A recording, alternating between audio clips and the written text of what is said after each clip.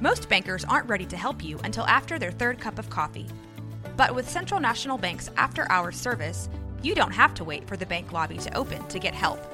You can contact us from 6 to 8:30 in the morning or from 5 to 10 in the evening, and we'll connect you to a real, live, local person who can answer questions and fix problems 7 days a week. Bank different. Bank Central. Central National Bank. Member FDIC. I'm Alex Rodriguez. And I'm Jason Kelly. From Bloomberg, this is The Deal. Each week, you'll hear us in conversation with business icons. This show will explore deal-making across sports, media, and entertainment. That is a harsh lesson in business. Sports is not as simple as bringing a bunch of big names together. I didn't want to do another stomp you out speech. It opened up so many more doors. The show is called The Deal. Listen to The Deal. Listen to The Deal on Spotify.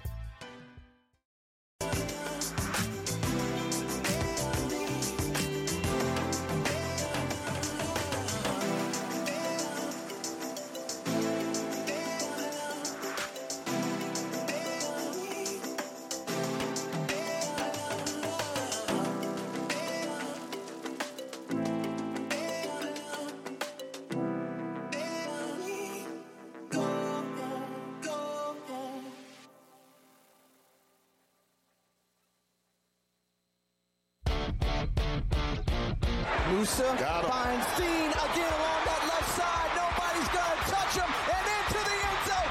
Second score for Dean. 53 yards. Touchdown, Rattlers.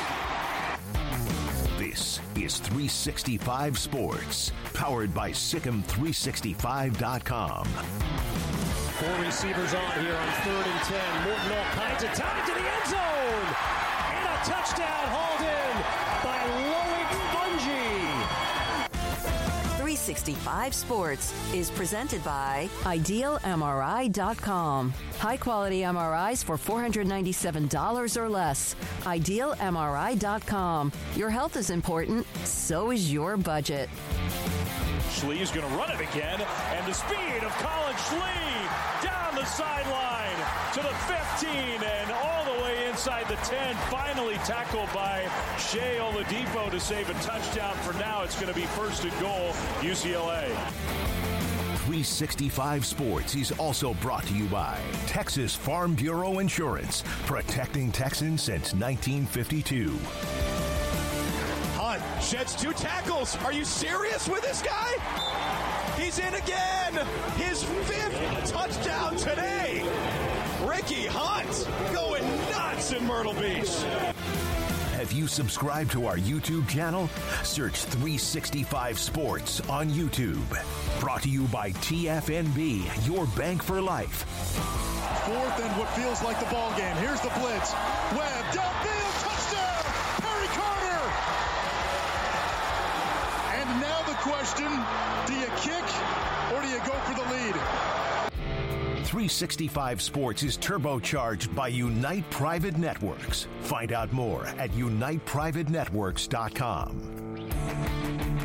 Mikey Keene, 12 for 12. Passing goes to the end zone. A laser caught by Jalen Gill for a touchdown. How about Mikey Keene? He can't miss. Now here's David Smoke, Paul Catalina, and Craig Smoke. All right, here we go on 365 Sports on a Tuesday afternoon in the studio, like we like to be. Paul Catalina and Craig Smoke. I'm David Smoke and Garrett Ross running the mothership, and a lot of things to get to. Commitments, transfer portal, of course, is red hot. National Signing Day tomorrow. We will also hear from a different eyeballs and different ears and perhaps different ideas, or maybe the same. Mint Winter, who's an NIL attorney, a sports law attorney. Neil McCready on Ole Miss's run. He'll join us at around 4:30. Craig's off the radar. Paul stopped by, a Hall of Fame columnist, John McClain today, will join us at around 5:30. But here's a note. On the edge and the eve of National Signing Day, there are different places, 247, On3. Everybody seems to have ESPN and also Rivals, who is one of the originals, a top a prospects list and who gets what. Dan Wetzel earlier saying that of the 10 players ranked 1 through 10 this year by Rivals.com, those are 10 different players, and for the first time since 2006, to 10 different programs. That happening because Georgia, with the Dylan Raiola decommitment and commitment to Nebraska, happened yesterday. First time the 10 recruits are from different schools. And also, there's a couple other notes about rivals. Your thoughts? NIL, Georgia, and here's a list real quickly as well. Garrett, here are the top 100 players, and how many that Georgia, here's Alabama, Ohio State, Florida State, Texas. Not a surprise in who has a lot of them, but then also the top 10 players, all of them committed somewhere differently. But the NIL, you would think that the rich get richer, but that looks like the case there, but you're starting to see some schools. There's Tech in there. There's Nebraska in there, Missouri in there. And so perhaps it's also at some point maybe even the playing field. I think it has. And look, there's rich dudes rich people at every school that are willing to go in for guys. And now that you don't have to, kind of do black bag jobs, you can you could go out and get these guys, and it's now, all right, well, you want to capitalize on your money when you can, or everything's open. So the transfer portal, I think, has done even more for parity, but I do think that, NIL is going to keep it to where, because you are going to be budgeted, I mean, nobody's like Jerry Jones or anything like that, or the Yankees. They can just hey, we're going to just go sign everybody, because you still have to budget because you're coming through it. So you're not going to have 10 $2 million players on a roster right now.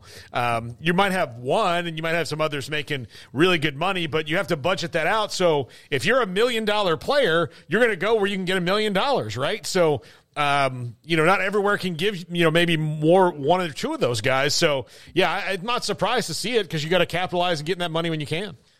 Yeah, I think it's a very small sample size, and 1 year where that's been the case. Like he said, that's the first time since when, or since ever, that's happened. Yeah. It is original 10 tweet, different players, 10 different schools. I mean, I guess you could chalk that up to NIL. I don't exactly believe that the transfer portal makes everybody on even playing field, because I think that's the re-recruitment when you do throw the bags at these guys even more so than you did when they were high school recruits. I think if you were to go and look at the transfer portal after rankings, that it's going to be a lot of the same teams, and there's going to be teams like an Ole Miss that are cleaning up multiple players. So for the talk of, well, they can't afford to pay this guy or that guy, they sure as hell do in the portal. They just maybe don't want to do it as much in the high school ranks anymore, because it's not as smart of an investment as getting the proven 4 or 5 star transfer guy. Maybe that's not the case. Maybe it's just pure parity, but I don't know. I don't quite buy into that this is like the new way that it is, and that it's going to be like this very often moving forward. I think that, Micah Hudson in particular to a Texas Tech, that's an example of what Paul's talking about, where they went big for one big prospect, and maybe schools doing that gives a Tech a top 10 entry there more often than not, or someone like them. But, I think for the most part, it's Georgia, Alabama, Texas. They're all going to be the same teams, and I don't see that changing very much, although – we need more of a sample size than just, these past few years. But it's interesting. I mean, hopefully he's right to some extent, and it's spread out a little bit more. I think that would be beneficial for the sport. Yeah, if 2, 3, 4, 5 years from now, that is more of a trend rather than a one-year deal. It remains to be seen. Here are some transfer portal commitments. Start with former A&M 5-star defensive lineman L.T. Overton. Has committed to Alabama. Let's go down the list, and then we'll come back and discuss the commitments. Caden Green, he's the one that left Oklahoma, a freshman, headed to Missouri. Max Olson with that one. Dante Moore, late yesterday, the UCLA quarterback, he's headed to Oregon, where they already have Dylan Gabriel for at least one more year. And you wonder about Austin Novosad, Dripping Springs High School, and what he does, because he's now down in the pecking order. Nate Anderson, Oklahoma, to SMU. Nice pickup for SMU. As an offensive tackle, we know Oklahoma's lost a lot of their offensive line. So there are some of the transfer portal stories. And what I want to bring up now is, before we get to that, those who are still on the clock are the big names that are out there that have yet to commit. Of all of those, Overton, Green, Moore, Anderson, your thoughts about what they do? I think LT Overton was a 5-star prospect in the 2022 class. He's a good player, so he's going to fit in well at Alabama. It is interesting if you look at what A&M is doing. And look, Alabama's always going to get those guys. So going on a deep dive on what Alabama's doing is, look, they lost some good guys. They're going to get good guys. That's how the Saban world works. But with the coaching change with Mike Elko, if you look at the guys that he's added, because they do have some, 5- and 4-star guys in that team, he started to add some worker bees through the portal to maybe balance out that culture in the locker room at A&M a little bit. So I'm interested to see there. Green to Missouri, him leaving Oklahoma, as we talked about when it happened, was a bit of a shock, and good for Mizzou that they're getting better and they're getting a really good player. And Dante Moore is the most interesting one to me, because is Malachi Nelson, who was also in the portal, going to do that same thing, go somewhere and wait? It feels like he's leaving because he's going to be made to wait at USC. And Dante Moore has decided that he's okay waiting. So to me, that's really interesting that he left UCLA, but he wasn't necessarily going to be the starter right away when he went to Oregon, which clearly is probably where he always wanted to be, and now is back there. And, yeah, it certainly sets off dominoes that probably puts Austin Novosad in the portal, but we'll see about that. Yeah, for all talk about parity, if Oregon lands Walter Nolan, which it's down to them and Ole Miss, and Ole Miss probably has the lean there, that's, Oregon's got the number 4, the number 5, and they're in on the number 1. Miami's got the number 2, and they're in on the number 6.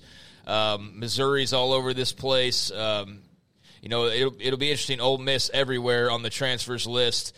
It'll be interesting to see if that's, more of a grouping of schools with those top prospects, or if it's like the high school rankings that we were just talking about, where it's a bit more split up. I mean, I do think that we need some more evidence to kind of see if there's any real trends here or not, or if it's just kind of a unique one-off. But, I mean, in terms of the players that you mentioned, Dante Moore, that's where he was going to be originally, and then he obviously ended up at UCLA instead, and now he's back at Oregon. So it just seems like fate drew him back to where he was probably supposed to be from the very beginning. And Dillon Gabriel's only there for a year. I mean, he really, truly only has a year left, unless we're going to do the college football rules where, there's unlimited eligibility, which some people seem to be in favor of, and nobody quite seems to have an answer on how you're going to, answer that question when the time comes. But, with Gabriel there for just a year, it allows Moore to go in there and settle in and play behind a great quarterback. I think it's very interesting that Austin Novosad's just sitting there. I mean, he got his bag, so good for him coming out of high school, flipping on signing day to Oregon. But, I mean, he's probably never going to see the field there. I think that he'll probably be able to go hit the portal market and get another bag, and, that'll be great for him. But with Dante Moore and now Dillon Gabriel, but especially Moore, the writing seems to be on the wall that was just a pickup for convenience, and the timing was right. They needed him then, but they're not going to really need him at all past signing day 2 years ago. So very interesting. I'm kind of wondering what he's thinking, seeing that influx at quarterback there. How about his former recruiter at Baylor, now at Houston, and they need a quarterback? Yeah, I mean, he would make a lot of sense to go down to Houston with Sean Bell down there now. And if he decides, I don't think we even talked about that at all yesterday. But, with Sean Bell now at Houston with Willie Fritz, they're going to be on the lookout for quarterbacks, and he would seem to fit what they'll probably be doing. So, yeah, that would seem to make some sense. Like I said, he'll be able to hit the portal again and go get another bag, and just probably not as large as the first time around from Eugene and company. But, yeah, the Oregon success in the portal and going and grabbing 2 quarterbacks, it was really interesting and fascinating to see that. Caden Green, I mean, writing seemed to be kind of on the wall with Missouri ever since he made the very just out of nowhere move to go and enter the transfer portal. He's a Missouri guy originally, so I think you can put 2 and 2 together, probably what was happening there, and good for him. He got a bag too, obviously, and Missouri is one of those other teams that's been very active in the portal and just in recruiting in general. So, yeah, some interesting moves. All right, so now who's next? Walter Nolan, Cam Ward, DJU, Will Howard. There was a note last night from a college football bias, whatever it is, Twitter account. I checked with Ryan Abraham, Ryan Carte at both USC Inside Troy. They said, no, nothing yet official, whether that happens or not. So you've got 3 quarterbacks that are still out there. And all of them, I think most every school would want them. Paul, Cam Ward, no Florida State yet? Not yet. I think that decision's coming later in the week for Cam Ward. And right now, according to his father and according to him, that he's not taking any more visits, that it's those two. He might get on a Zoom with another school, but we'll see, what he does there. I don't think he can really go wrong either way. I mean, I think that Miami has improved to a point where if they get a good quarterback, that they'll be better. But the FSU's clearly a couple steps in front of them right now. So if it's just about money, then he's going to go to the place that offers him the most money. But if it's about money and maybe a bit more of a proven track record, you go to FSU. So we'll find out about that, and we'll see. FSU, like right now, I listened to Mike Norvell's press conference, and he was like, look, this has been the most ridiculously challenging week, trying to get everybody back up, fired up for practices after, being disappointed about what happened. And then you've got everybody, opting out. You've got to go do in-home visits. They're trying to sign their own guys that they've had committed for a while. You're trying to flip others. So, yeah, we'll see what happens. Yeah, you got to get a transfer quarterback in. You're trying to get, they're trying to flip the number one player in the country, all those things. So it's wild. We'll see what happens with Cam Ward. But I honestly don't think he can go wrong either way. And I don't think Florida State can go wrong. If it's not Cam Ward, it'll probably be DJU, and I think they're fine either way. All right, so there we are with those next men on the clock. Here's a note about yesterday's decision by Dylan Raiola to leave his commitment to Georgia and commit to Matt Rule and also Nebraska. In his time, this is from Brandon Marcello, 23 players from Rule's 7 teams at Temple and Baylor were selected in the NFL draft. Nebraska, in that same amount of time, in fact, since 2013, has had 21 players drafted. And if you'll think about this, Rule wasn't even in college during that entire time because he was in the NFL. Not for very long, but he was in the NFL. In 20, 21, and 22? Yeah. Was fired last year, early on in 2022. And really, so he was out of it and has developed. And now some of those, of course, players he accumulated when he was at Baylor. So that's what, for Nebraska, is something that if he can do that there, they will win. It not mean they're going to win big, but that's what he's trying to do there. Yeah. And what he's done where he's been. No, and look, he set out here to get NFL talent, and he did. I mean, like everyone, like when he did that, if you both remember, they were like 0-5 or whatever it was, and talk about the process. And I mean, everyone was laughing at him. And we're going to develop NFL talent, and it didn't make sense, but it damn sure did, and they ended up with a really tough team in 2019 when he left. Yeah, I mean, they built, to get guys for the NFL, and he said that's how you're going to win consistently is you have NFL guys, and they certainly had that in his couple teams here at Baylor, put some really good players into the league, and guys, to varying levels of success, but, right now, Jalen Petrie and Terrell Bernard, two of the more exciting young defensive players in the league, those were Matt Rule guys. I know, obviously, Dave Aranda has a little bit of, say in those guys as well, because their last seasons were under him. But, yeah, he put James Lynch, dudes who were going to the league. Yeah, and the Browl staff deserves credit for landing Jalen Petrie and landing actually some of those guys. I mean, who's to say they even end up in Waco if it Rule's the head coach when they're coming around. Mm-hmm. But, yeah, I mean, he helped develop those guys, and then Aranda helped finish off Bernard and Petrie and JT Woods and those guys in particular. But, I mean, the guy's got a knack for eye and talent and kind of knowing the body size and the speed measurements and the different numbers that seem to point towards guys that can, through hard work and just their natural God-given ability and the right coaching, develop into players that can go and play in the NFL. And I know one of the things that he said was not to just get guys drafted, but to have guys actually stick in the NFL because, I mean, getting drafted is a cool thing on the day of, but if you're cut like the first week of minicamp, like who really cares? Mm-hmm. I mean, it doesn't really mean anything. I guess it's a cool feat that you got drafted, but if you're not actually hanging around and playing anything of substance league-wise, then,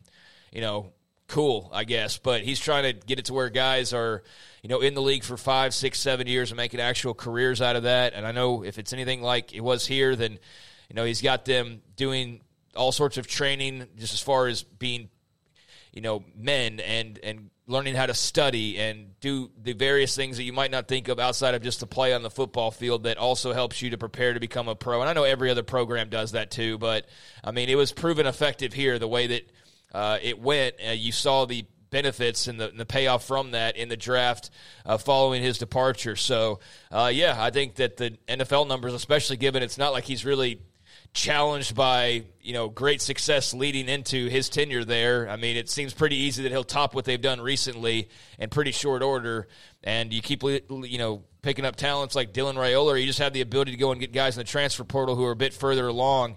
I think you're going to see those NFL numbers skyrocket for the Huskers over these next few years, and especially if, you don't have the constant looming threat of him leaving, because I'll always wonder what he could have potentially have done even more so had there not been every single recruiting class. Well, he's leaving, right? Well, he's leaving, right? Well, he's leaving, right? That doesn't appear to be a threat whatsoever in Lincoln. He's going to be there. He's going to be there for the long haul, and I think that we haven't really seen that with him with these tools at his disposal before. So it'll be fascinating to see what he can put together when he's somewhere for longer than 3 years and has the money and the backing and the everything else that comes with that that he has at Nebraska now. So, the NFL draft's about to become a lot more interesting for Cornhuskers fans. All right, so here's some coach. And this is the one Paul's not happy. Jared Verse, a phenomenal player, played at Albany, transferred to Florida State. He had the big play in the extra point against LSU last year, had another really nice year. This came out within the hour.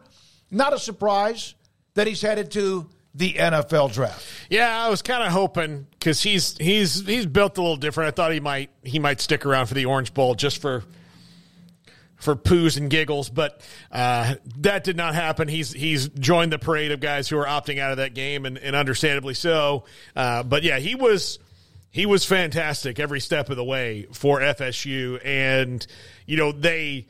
A credit to him and to Adam Fuller in that early in the year he wasn't really putting up a lot of sack numbers because people were paying attention to him specifically, going, we can't let this guy wreck our game because he can take over one by himself.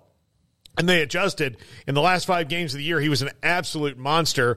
And the 2 sacks I'll remember the most are the last one against Florida, where he threw the left tackle into the quarterback, and the last one at Louisville where he said, okay, I can do that again, and did it. So that's a move that's pretty new, and maybe he can continue to do that in the NFL, but he was absolutely the perfect transfer portal ad, and he's one of the reasons that Mike Norvell is on the up and up, because he could identify talent like that and develop it and put him into what's going to be the first round of the draft.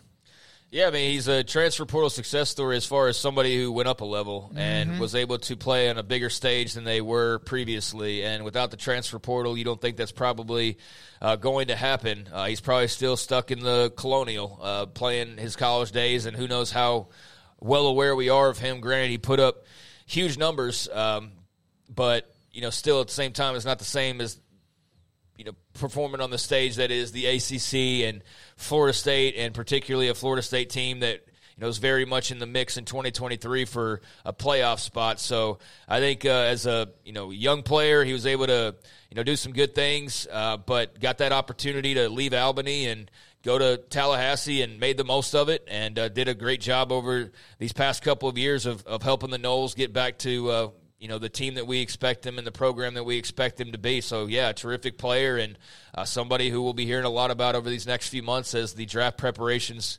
roll on, but not a surprise in the slightest that, he's off to the greener pastures hopefully greener pastures when it comes to money-wise. Who knows what Florida State's paying, how much greener the NFL really is at some of these schools and some of these players. But for him, certainly not the end of his story. He's got a long way to go and a big career ahead of him. If you're a defensive lineman with a single digit, you better be good. That's kind of how I look at that, like a quarterback in the 20s.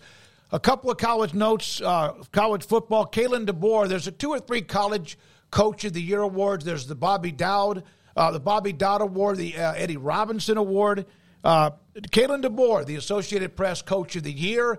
Mike Norvell was second and in the voting, but Kalen DeBoer, Washington, of course, in the semifinals against Texas, he won that specific award. And then Penn State has found their defensive coordinator in Tom Allen, who had a nice run for a little bit, got a huge extension, got a new contract at Indiana. They fell apart. Of course, Penix leaving for Washington had a lot to do with that. He now is on the staff with Franklin at Penn State. Great hire for James Franklin. You're losing one of the best defensive coordinators in football in Manny Diaz, who's the new head coach of Duke. Tom Allen was a fantastic defensive coordinator before he was a head coach. So I don't think Penn State should miss a beat on that side of the ball. Tom Allen should do really well there. Now, like 2 new coordinators, let's see if that can get Penn State over the hump. Now, look, 10-2 this year, Penn State probably would have wound up in the playoff. So let's see, though, when they get in the playoff, because what happens with Penn State is they're great against people who are clearly better than. But then when somebody rolls in who's at their level or slightly above, they're clearly deficient. So let's see if these new coordinator hires and maybe some new talent adds can help get over that Big Ten hump that they can't seem to really crack through on. Yeah, Big Ten that's now going to have 4 teams who at least 3 of them, you could say, well, USC not this past year, but 2 of them are already ahead of Penn State in the rankings. And, we'll see with the LA schools of where they manage to be year in and year out. But it's only going to be more crowded. Then again, the playoffs going to be expanded. So, again, that goes back to our conversation the other day of what's success. I mean, how is that going to be measured versus what we know of it now? You make the playoffs, that's a pretty good solid year. Will that feel the exact same when you're team number 12? Is it just about making the playoff? Is that how you keep your head above water? Do conference titles and winning those actually still matter? Does making the playoff regularly matter if you're not winning those games?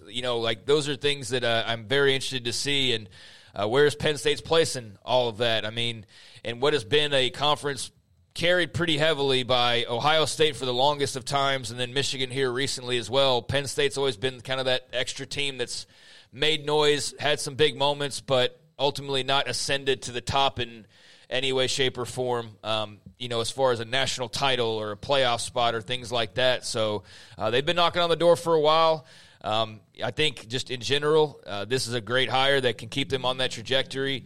And Tom Allen, Coach of the Year in the Big Ten 4 years ago. Indiana with Curt Cignetti now. I saw they got a big commit today. What do they look like in the new Big Ten? What is their success measured to? What does that look like for them moving forward? But his time there had run out. I mean, it was time to make a move. And so he lands on his feet in a great spot with high pressure, but a pretty good team around him. He's got a solid group of players across that defense, especially up front, which is going to be important with the defense that he runs. So they're squarely in the thick of things. They're not Tier A, but they're right there at Tier B and trying to bust through that ceiling. And we'll see if this is a move that helps put them over the top here in the next few years. But I think it's a really solid hire. And, I think Manny Diaz left some big shoes to fill, but that Tom Allen's a guy who's capable of doing just that. All right, so there's that. Also, here's a nugget. College football ratings. Craig, are you going to do anything on college football ratings today and Off the Radar? No, probably not. Okay. Here is a summary. Brett McMurphy put this up. We've been following this throughout the year. The top-ranked teams, none of these are a surprise as far as the highest viewed games per Nielsen. Here is a list of them. There's 32 that averaged over 2 million per game. Now, the number in parentheses is how many times they were on Nielsen. And some of those schools, Florida State, Michigan, Texas, were on Nielsen-rated games 12 times. Let's just do the top 10, Garrett. There are the top 10. The Colorado, of course, jumped up in the middle of all that with their early surge this year with Dion. But there is the top 10 by millions in the Nielsen games only. Colorado was on 9 because I guess the Pac-12 network probably, if they were on, plus other couple of networks. But there they are, and not a surprise, but those are the officials after the season ended. Yeah, 12 times on the Nielsen ratings, baby. All 12 of 13, all except the dud game and where Jared Travis broke his leg. Oh, that one where he broke his leg. Yeah, that one's probably the one that didn't show up. But, yeah, these are all – and, look, I wonder how these numbers will sustain into next year now that the writers and actor strikes are over and there will be better competition for some of these games than there was this year. College football really did well in filling that void, so – We'll see how much they can sustain it, but these are all great numbers. And again, none of these teams are surprising. Colorado only have that still at number 3, given that after the first 5 games of the year, they were not must-see TV anymore the way that they were playing. But to stay up there shows you how well they did early in the year. Yeah, I mean, this isn't exact science here. Yeah. There's a lot of network games they didn't include. If the ACC Network, Pac-12 Network, SEC Network, CBS Sports Network, ESPN Plus, Peacock. Yeah, that's why it's Nielsen rated. Yeah, I mean, but my point is that doesn't tell the whole story. I mean, it tells some of the story. So this might not look drastically different. It's just not the entire picture. But I'd imagine just like everything else, I mean, name a ranking of any kind, just change the headline and put those 10 up there, and I don't think too many people are going to argue about it, whatever the topic is. Biggest fan bases, most money, biggest stadiums, endowment. Recruiting classes. Just throw those 10 up there. Is anybody going to argue and say, oh, no way Alabama's number 1, no way Ohio State's 2? Colorado would be the outlier for sure, but you've got the prime factor there. I'd be curious to know of how their average was in the first half of the season versus the second half of the season. I don't know if he delved into that at all, but I would think that they might have had a chance at number 1 had they been able to keep winning games through the second half of the year, given how high their numbers were originally. But that's great for the Big 12, as long as you can still capture some of that magic next year with Deion and company, which I don't see why you can't necessarily. But you see the massive difference that he made, and then, the rest of it's the usual suspects, and all those teams were playing in big-time games throughout the year. I mean, they were all borderline, if not in the playoff-type teams, every single one of those, except for Tennessee. But they've got such a massive fan base that they're always going to rate well. So, that's cool to look at.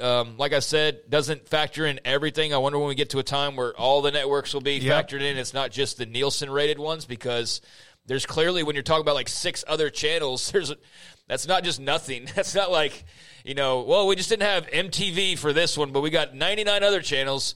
No, there's a handful of them that you're missing there. So I wonder when we get there technology-wise that they'll be incorporated somehow. But, some usual suspects there with the big TV ratings, and that plays into this thought of what the world's going to look like here in the next few years, and these big-time matchups, and what the ratings could look like if every week it's Ohio State versus Penn State, or every week it's Texas versus Alabama. How close can we get to the biggest ratings possible? Well, I think we're approaching territory where we're going to get close to finding out, I think. I do too, and you're right. The ACC Network or the ESPN Plus, that counts too. Thanks again with Brett McMurphy on that particular deal. Now, later in the show, Craig has Off the Radar for some other baby college football and other stories in sports. Paul's Top 5, of course, to close us out. Don't forget tonight at 10:30 on the CW 365 Sports Tonight, sponsored and presented by GXG. When we come back, what rule in college football that is not within the game once it kicks off would you like to see changed? Or if you had a chance to change it, what would it be? One rule. There's one in here about who should be allowed if they rush the field. That's a pretty good one. This is not about substitution. This is not about whatever. This is about outside of when the game is kicked off until the game is over. What one rule in college football would you like to see changed, or what would you change? This is 365 Sports. Stonewood Dental, Robinson, Texas. My dentist is Dr. Steve Childress, and I love what he's done for me. He has helped me in so many different ways, play catch up for not neglecting my dental work, but not being very smart with too much sugar with what I would eat when it comes to constantly just chewing or lozenges, even during the broadcast, to kind of keep my throat at least moist. And, man, it came back to bother me, came back to haunt me. Crowns, fillings, root canals, and more. I'm past that now. Haven't had one of those in a long time. And during that time, Dr. Childress and his great staff have been able to help me find ways to get a new crown in my top right, top left, bottom left. I have like 5 crowns. They're not inexpensive. You know that. I've had a couple of different root canals. That's not fun either. But he's been able to get me where I need to be and moving forward, getting more done when I'm ready to do it. If you're looking for a dentist, if you're out of state, because we have a coast-to-coast audience, but if you're around the state of Texas, if you're around Central Texas and you're looking for a dentist, here's somebody that has been a dentist for our soldiers, Dr. Steve Childress in Robinson, Texas, Stonewood Dental. Hey, it's Kaylee Cuoco for Priceline. Ready to go to your happy place for a happy price? Well, why didn't you say so? Just download the Priceline app right now and save up to 60% on hotels. So whether it's Cousin Kevin's Kazoo Concert in Kansas City, go Kevin, or Becky's Bachelorette Bash in Bermuda, you never have to miss a trip ever again. So download the Priceline app today. Your savings are waiting. Go to your happy place for a happy price. Go to your happy price, Priceline. I'm Alex Rodriguez. And I'm Jason Kelly. From Bloomberg, this is The Deal. Each week, you'll hear us in conversation with business icons. This show will explore deal-making across sports, media, and entertainment. That is a harsh lesson in business. Sports is not as simple as bringing a bunch of big names together. I didn't want to do another stomp you out speech. It opened up so many more doors. The show is called The Deal. Listen to The Deal. Listen to The Deal on Spotify. Don't miss the wrap-up-the-year sales event at Allen Samuels in Waco. As the year comes to a close, we're offering unbeatable deals and a wide selection of new 2023 Jeep models like the Grand Cherokee L, Renegade, Gladiator, Wrangler, and the Wrangler 4xe. In addition to incredible savings, we're also offering generous trade-in values for your current vehicle. Upgrade to a newer model while getting the most out of your trade-in. Hurry in, these deals won't last long. Shop our great selection of new inventory and start the new year in style. Boozers is the wedding ring store and more. If you're ready to get engaged or already married and want to upgrade your wife's ring for a special anniversary, Boozers is the place to go. With the largest selection of premier quality diamond engagement rings and wedding rings in Central Texas. They have 7 cases with over 300 styles of rings from top designers like Natalie Kay. Choose from yellow, white, or rose gold, plus beautiful top quality loose diamonds. With an in-house jewelry, they can also custom make anything you want. Bring in a picture or drawing and let Boozers create your one-of-a-kind pendant or ring. They can even use some of your old gold and diamond jewelry to create something new. At Boozers, you'll find a great selection of quality timepieces, and Boozers is the place for expert watch maintenance and repairs, too.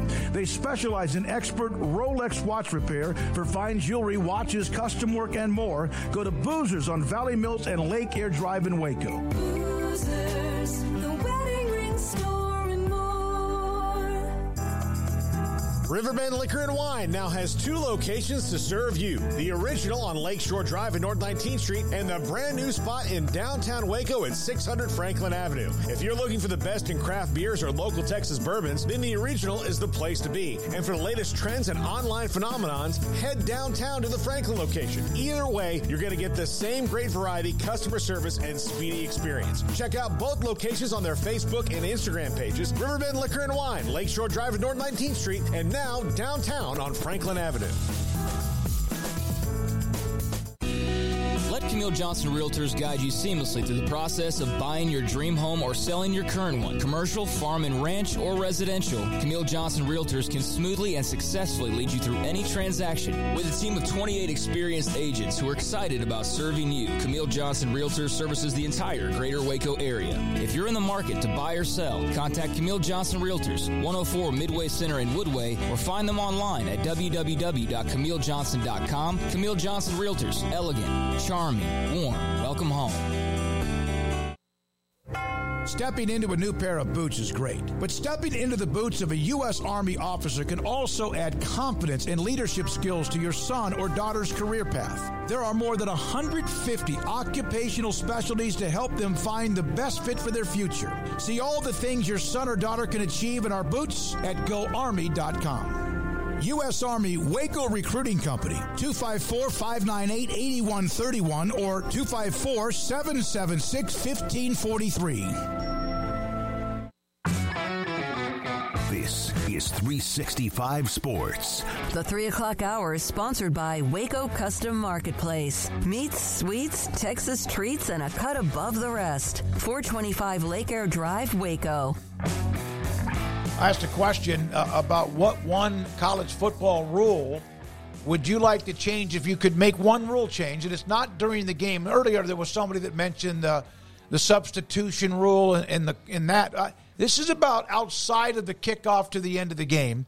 What someone mentioned that if you're going to rush the field, if you're a school that has anyone rush the field, this would be hard to contain and monitor. You must be a student at that specific university. Well, I wish that could be the case, but that would be really hard. Like, what did you out. Get zapped if you didn't? Like, yeah, you get a wristband. When you get a little zap and you can't do it. I don't know. Yes, I would. I would love that. I do think, like, look, and I get it. If you're at, like, actually work at the school or whatever and rush the field, I get that. But if you're just a dude, I think that maybe let the kids have their fun. And don't get all into it. Maybe it's like what is it, Lent? Where you put a little black mark on their forehead. Oh yeah. Ash Wednesday. You don't have one. Yeah, I guess. But I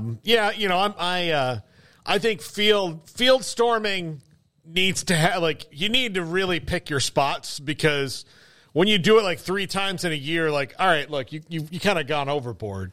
Tennessee, it's kind of like their thing now. Like, save it for the good spots and do it then. Don't. I didn't give you guys a lot of time to think about this. It was something that, because I thought we would have a guest at 3:40. Brandon Marcello just added our lineup. He'll be on at 5:10 from 247 Sports. Craig, anything? Garrett, anything? If you could do outside of the game itself a rule change, what would it be? I think one thing that gets on my nerves is the targeting rule. Like, I understand why it's there, but if you commit targeting, I don't think that you should be held out the next game. I think if you're kicked out for the remainder of the game, that should be due, and that shouldn't be carried over. That's one that bugs me. That's kind of been an in-game thing, but you're talking about but it's still out of the following game. No, I get it. Kick him out. Like, look, okay, fine. That's a good way to rejected third quarter, second quarter, whatever. Yeah, but suspended for the first half of the next game, like, unless it's your, like, 5th targeting penalty of the year. If you're a serial offender, then, like the guy from the Steelers. Yeah, if you constantly do it, then maybe you need to be suspended so that you kind of really take weight into making your technique better. But if you've done it once, like, all right, look, it happens. I agree. It's such a fast game. Yeah, I don't quite understand what you mean by out of game. A transfer portal. Okay. National Signing Day I thought schedule. We're talking about the game. Okay. No, that's what I'm saying. Outside of the game. The transfer portal, the national signing days. There used to be one in February. Now there's 2. The calendar itself, that's what I'm more looking at. We'll have an NIL attorney, by the way, Mitt Winter, coming up and joining us at 4 o'clock today. I mean, this would be in-game for me, but less TV commercials. I mean, that would be the number one thing. If I could change anything in college football, it would probably be that. And I'm not with the argument of, well, we want more. Yes, I want more college football. I don't want longer games, though, that are simply longer because the commercial breaks are 5 minutes or 5.5 minutes or whatever. I would be fine having the football game wrap up in less than 3 hours and 45 minutes if it meant 4-minute commercial breaks. That slight tweak would be great with me, although I guess it wouldn't be so slight. But that's the thing that comes to mind for me that's just kind of silly, but I understand that that's not going to change because that's where all the money comes from for all of these other things. So you're not going to do less advertising.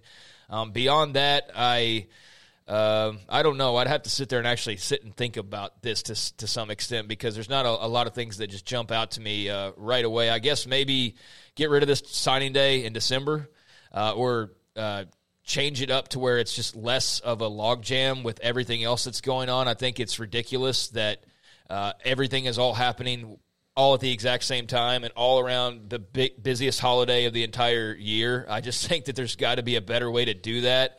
I'm sitting there talking today after our podcast about how I need a break. Like, can you imagine? I need a break.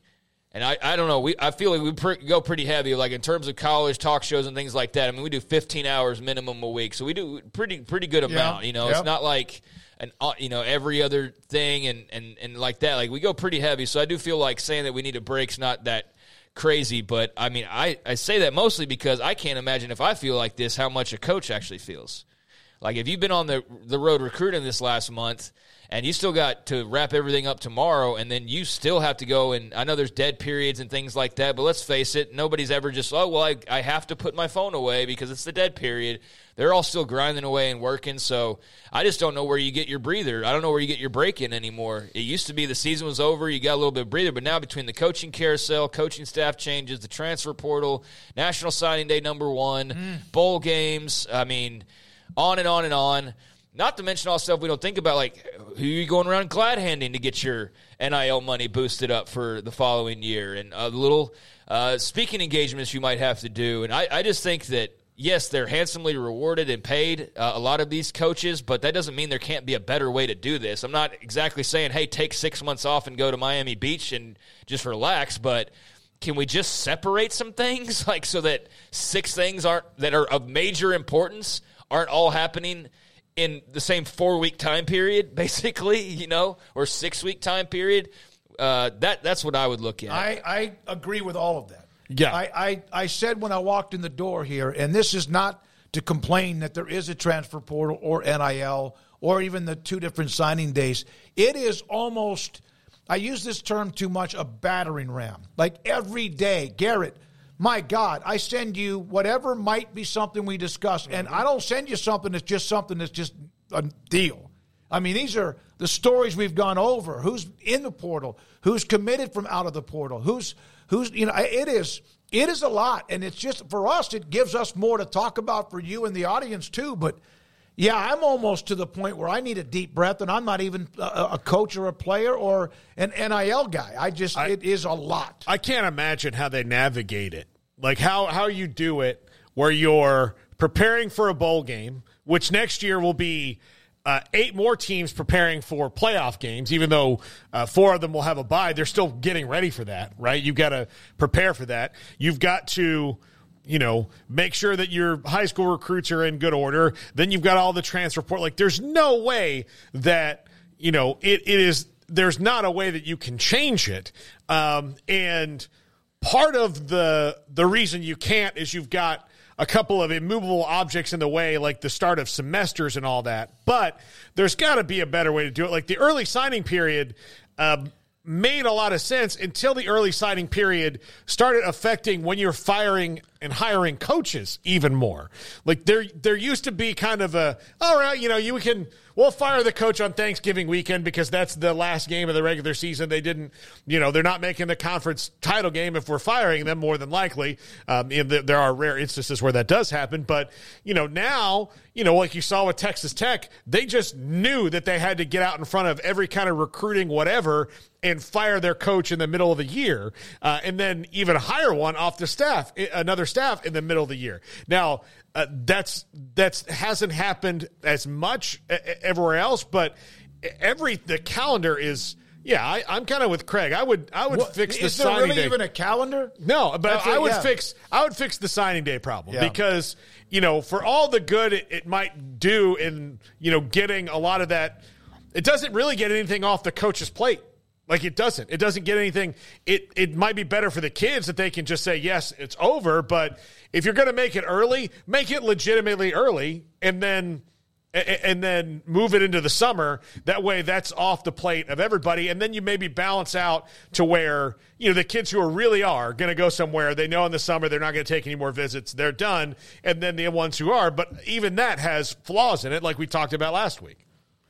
It's just a lot. It is a lot. Somebody said we're called 365 sports for the amount of days in a year. And I feel like there's 365 days where there's some sort of college football something, and not just like looking at a preview of what some team might do in 6 months. It's like the NFL back when they created a 12-month calendar to have something that's a big event in every single month, even during the so-called off-season. And I think it's even like gone on steroids when it comes to college football. Someone's got to, let's see, not really much response from anyone else on anything. Yeah, JG, how about making commercials keep the same level of volume as the game? Yeah. I despise the increased volume explosion during commercials on television. Yeah, I mean, that does happen from time to time. Better ESPN Plus broadcasts, depending on who you're watching. Maybe that'd be an outside the game type of thing, because there's some that you catch on there that are just, not the best, and I think they've tried to improve that. That's nitpicking a little bit of just outside the game, what you could change. I don't know. I don't want to nitpick it too much. I mean, I think the issues are glaring. I think a big part of the problem is all the court stuff. I don't think people are necessarily entertained by that. I think there are people that are interested in it. I am to an extent, but I don't know. I might go quiet here in the next few minutes when we're talking to Mitt Winter, because it's just not really my wheelhouse, and it's not really my interest. But I also know there's people on Twitter who love all the law and order stuff that's going on with college football, and Mitt Winter's probably one of them, that love all the different lawsuits going on and all of that. So, I mean, it's not just on the field, but it's the off the field, and it's not just the on the field that pertains to your team. It's that pertains to the entire sport. And if it's not that, then it's realignment. And if it's not that, then it's something else. So, yeah, it's been a very busy last couple years. There's no signs of it slowing down, and lawyers and that crew are definitely enjoying the fact that there are so many things up in the air right now when it comes to the legal system. But I think it's just a product of where the sport finds itself, at a crossroads of what it's trying to be, what it actually is, and what it needs to be. And there's just a lot of different parties with different,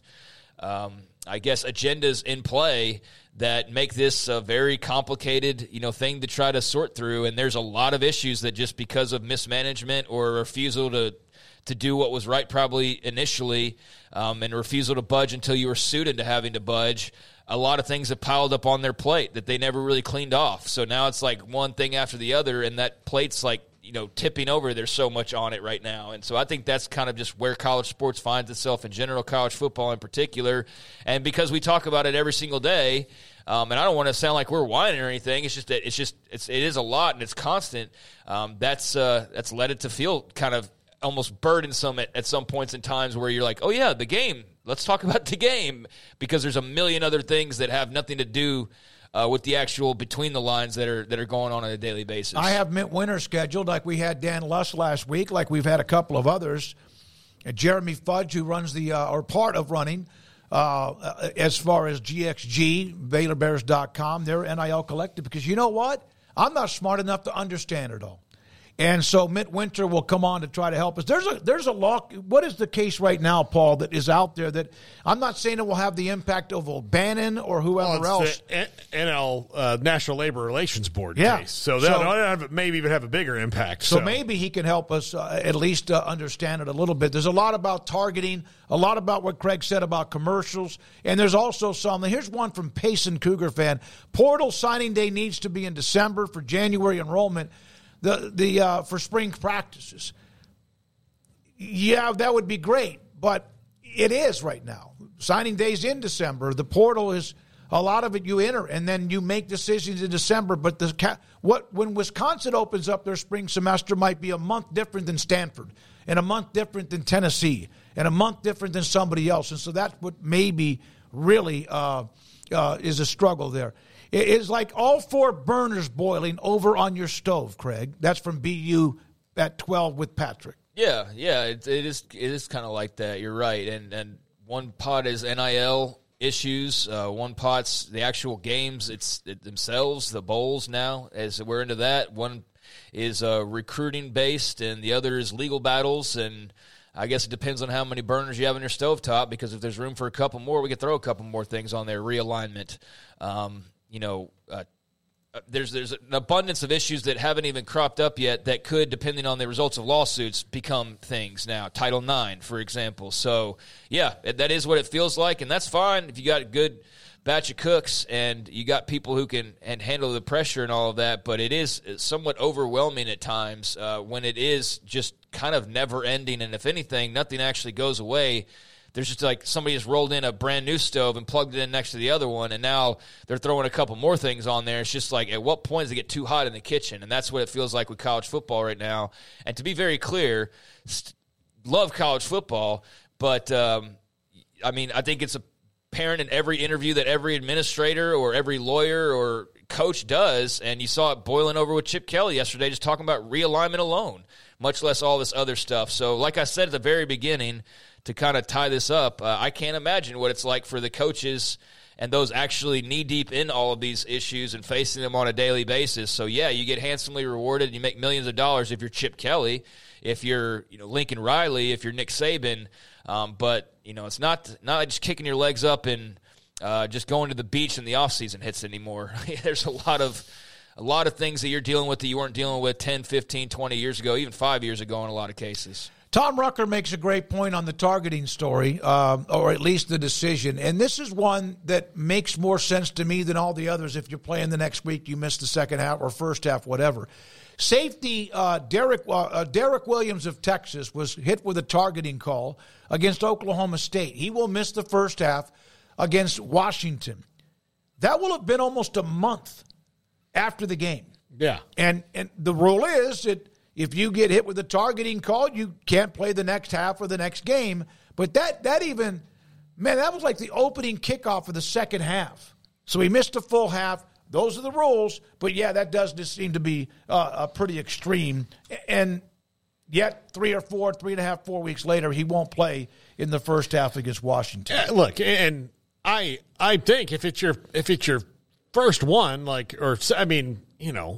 they're spread out, if you have one in game 1 and one in game 9, you're not a serial targeter. But if you have 4 or 5, then yeah, you've got an issue that you need to maybe sit down for a half or a whole game. I don't know, but yeah, the whole they're out for the first half of the next game to me is silly. All right, when we come back, Mitt Winter also, we did add, as I mentioned, Brandon Marcello, 247 to the 5 o'clock hour. We'll hear from Neil McCready on Ole Miss on Lane Kiffin contract, the transfer portal, Walter Nolan, Spencer Sanders, which is a story we haven't discussed yet, who's done with college football in a kind of a way you don't even hear that much anymore. This is 365 Sports. Texas Beefhouse.com. Had a great conversation with Aaron Duvall on the phone a couple of days ago. I mean, if you are looking, and it's too late to have any product sent to you for Christmas because, it's less than a week away. And we've had Samantha Duvall on. I think that the date was like the 13th or 14th of December. They have now done a couple of auctions. And you, our audience, responded, among others, but you responded.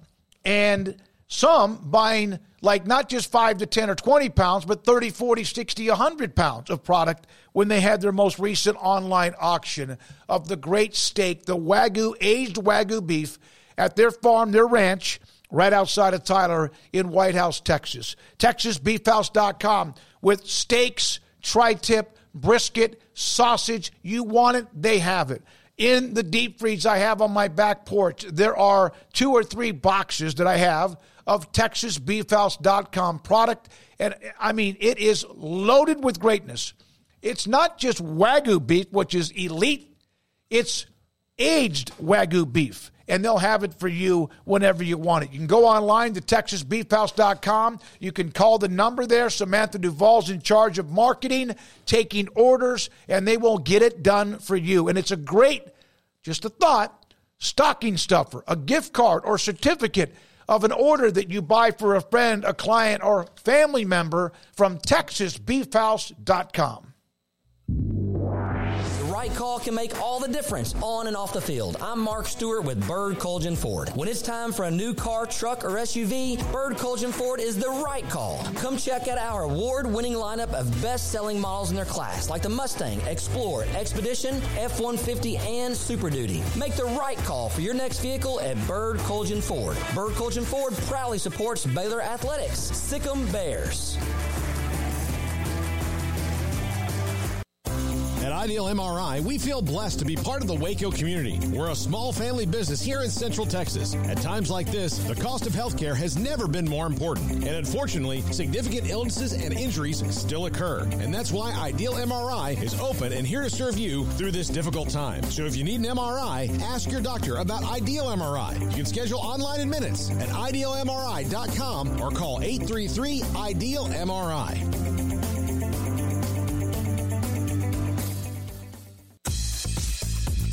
Baylor Scott & White Southwest Sports Medicine and Orthopedics, the team physicians for Baylor Athletics, diagnosing and treating all sports-related injuries, including concussions. These specialists also provide orthopedic services for athletes and non-athletes alike, whether it's knee or shoulder pain, a wrist injury, orthopedic spine care, and even an arthritis and total joint clinic. Trust the doctors Baylor Athletics trust. Baylor Scott & White Southwest Sports Medicine and Orthopedics wants to get you back in the game. Waco Custom Marketplace, 425 Lake Air Drive in Waco, is your holiday item superstore. Half spiral hams, 8 to 10 pounds for $4.45 a pound. Pit hams, 12 pounds for $4.45 a pound. Bone-in hams, 18 to 22 pounds for $3.40 per pound. Whole raw turkeys from 12 to 16 pounds for $2.50 a pound. Whole smoked turkeys, that's smoked turkeys at 9 to 12 pounds for $3.75 a pound. And mini pit hams, 6 to 8 pounds for $5.99 a pound. And don't forget, they have full service butcher shop where you can find what you want: pork, poultry, seafood, and beef. And I bring up the beef because big beef tenderloin or a prime rib. Brian Bauer and the Bauer family, full service bakery with fresh baked kolaches every morning and bread and cold beer and wine. Tailgate needs from pellet fuel to charcoal. Waco Custom Marketplace and the holiday items, 425 Lake Air Drive in Waco. This is 365 Sports. Text us at 254-339-1122. The text line is sponsored by Riverbend's Liquor and Wine, with the most extensive variety of craft beer in Waco. A hidden gem on Lakeshore Drive and 19th Street. Somebody said that if, in fact, Williams wanted to enter the NFL draft, would he be suspended into the NFL? No, not at all. At all. But it is a rule that you get suspended in the second half because of targeting. You miss the next half of the next game, and that's what we're talking about, the thought that Tom Rucker brought up when it comes to Derek Williams of Texas. There are a lot of you who are Missouri fans pumped up about everything you're doing and what Eli Drinkwitz is doing. They are, of course, the Caden Green story. There's others they flipped. They're also just making – they're 10-2, and it's almost like everybody forgets that. They're 10-2. UW fan Jim, the suspension is hard, but we need coaches to teach better fundamentals. If we don't get the head and the neck injuries under control, the whole game could be in jeopardy. I think that what college football, the NFL, has done, I think there was the kid from the player from Pittsburgh, got suspended for the rest of the year because of multiple incidents about what they consider either targeting or going for somebody's head. Yeah, DeMonte KZ, coach of the Cowboys. Mm-hmm. And there is always – Cowboys. What? Used to play for the Cowboys. I know who he is. I didn't. It was Pittsburgh. I forgot about the fact he played for Dallas.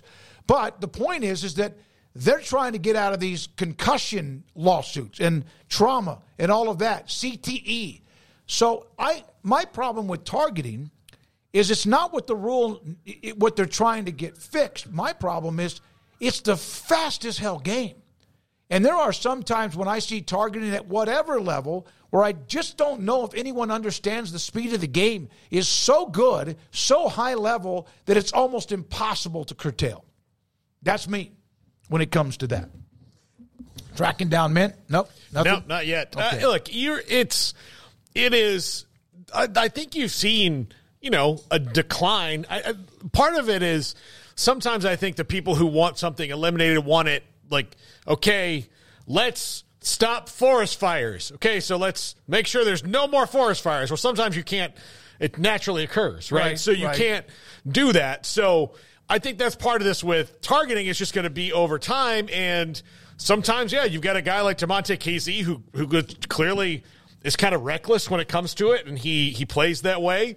Then you have guys that, it happened, like, all right, well, sometimes lightning strikes a dead tree and you have a forest fire, like nothing you can do about it, So, I think that it needs to balance out. But, I think coaching is going to, has gotten better, I think, on this because you do have so many rules across all levels of football now that, horse collar tackling used to be legal. So you got to coach that out. Like you can't, you see somebody do it in practice. You're like, hey, kid, you can't do that. Like, let's get better.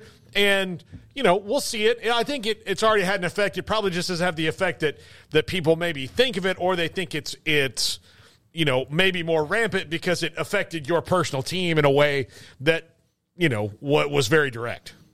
Yeah, so there you are with that. I'm not sure what's going on with Mitt. Looking forward to that, and here we are. We're not going to get him. We do have Neil McCready, and I just saw Del Rice, hotty toddy, going to join us today. Neil McCready a little bit around 4:30 with that. All right, so let's look at what there is a little. Go ahead. You need some. You want something to talk about? Let's talk about DJ Lagway. Okay, or DJ Lagway. DJ Lagway, who's an unbelievable player out of the Houston area. His dad played at Baylor. He's been committed to Florida and Billy Napier forever, and there have been some, I see from those who follow recruiting, quite a bit of smoke, how realistic it is that maybe you might have A&M or USC involved. I don't know if that's the case. You never know about what happens the last day before National Signing Day. If you're a quarterback, do you want to play for Lincoln Riley? He's got a pretty good track record. You're right around the corner from A&M. We just saw what Dylan Raiola did from Georgia since May, committed to Nebraska. Your thoughts about DJ Lagway, and then we'll get into Sean Bell too.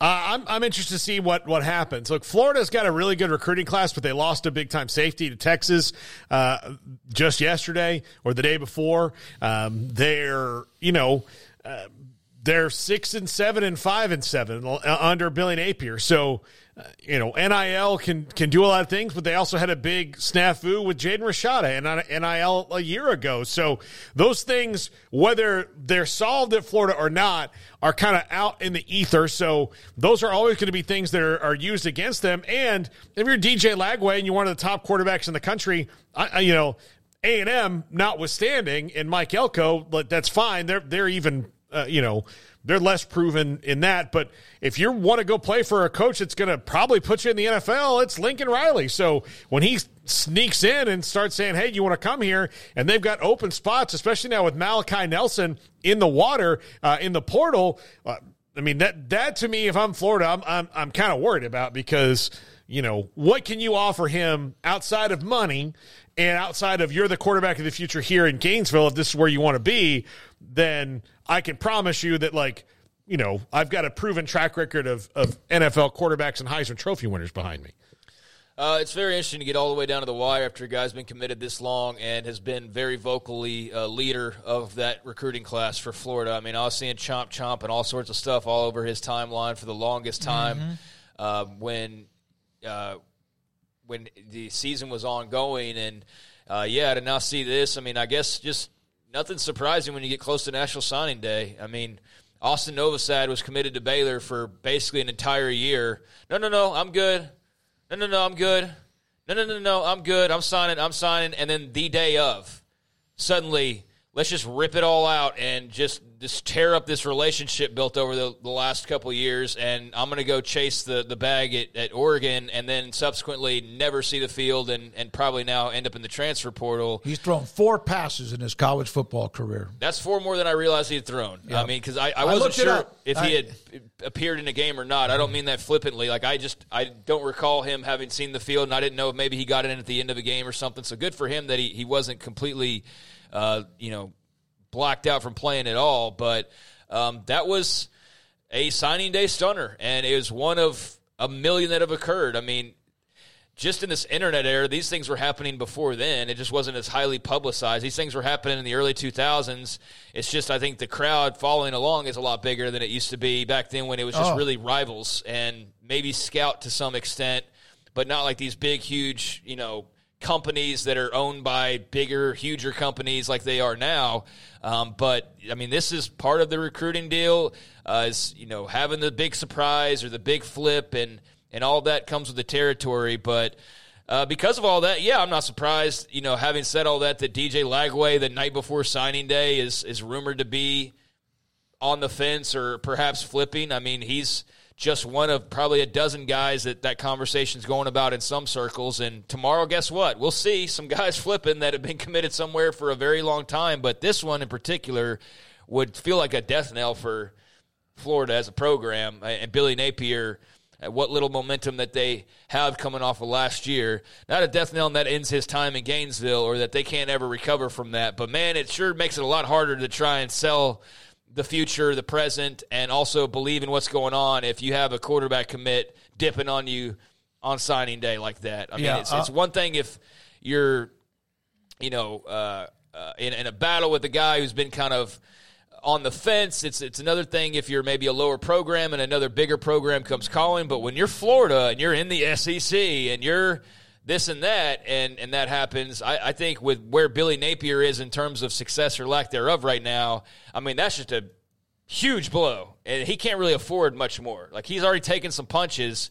He can take some more, but that one would be kind of in a blind spot, I would think, because it sure seems like, based on the way he'd been talking for so long, he was as locked in as you could get. So it just goes to show you anything can happen in recruiting. Maybe this is all just drama for nothing, and he signs and cracks a big smile and says, I was always going to be a Gator. I don't know, but it's not something I would want to be worrying about if I was a Florida fan, but it appears that you are at least having to worry somewhat on DJ Lagway on the eve of National Signing Day. And, various sites have their National Player of the Year today named the Max Preps National Player of the Year. Responded, wouldn't be possible without my amazing teammates. This is our award.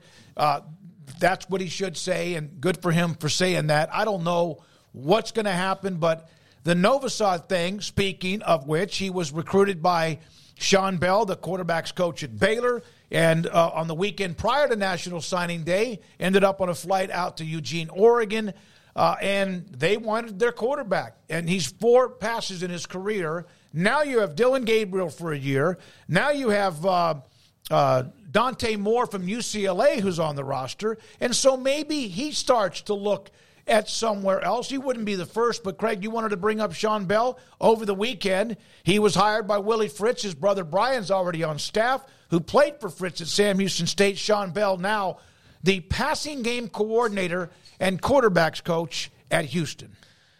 Yeah, I mean, that was a surprise. I wasn't expecting to see Sean leave, but I can totally understand when you are a guy who's been kind of shuffled around on the staff and you're a person who is a quarterback by trade and you're working with quarterbacks, and now you are no longer going to be working with quarterbacks because Jake Spavital's come in. You're going to go back to tight ends where you were before, and all due respect to all the great tight ends out there, that's not the sexiest move in the world to go from quarterbacks as a former quarterback and a guy who I would imagine wants to call plays one day, a guy who would love to be a coordinator one day, and he's not getting anywhere closer to doing that in Waco.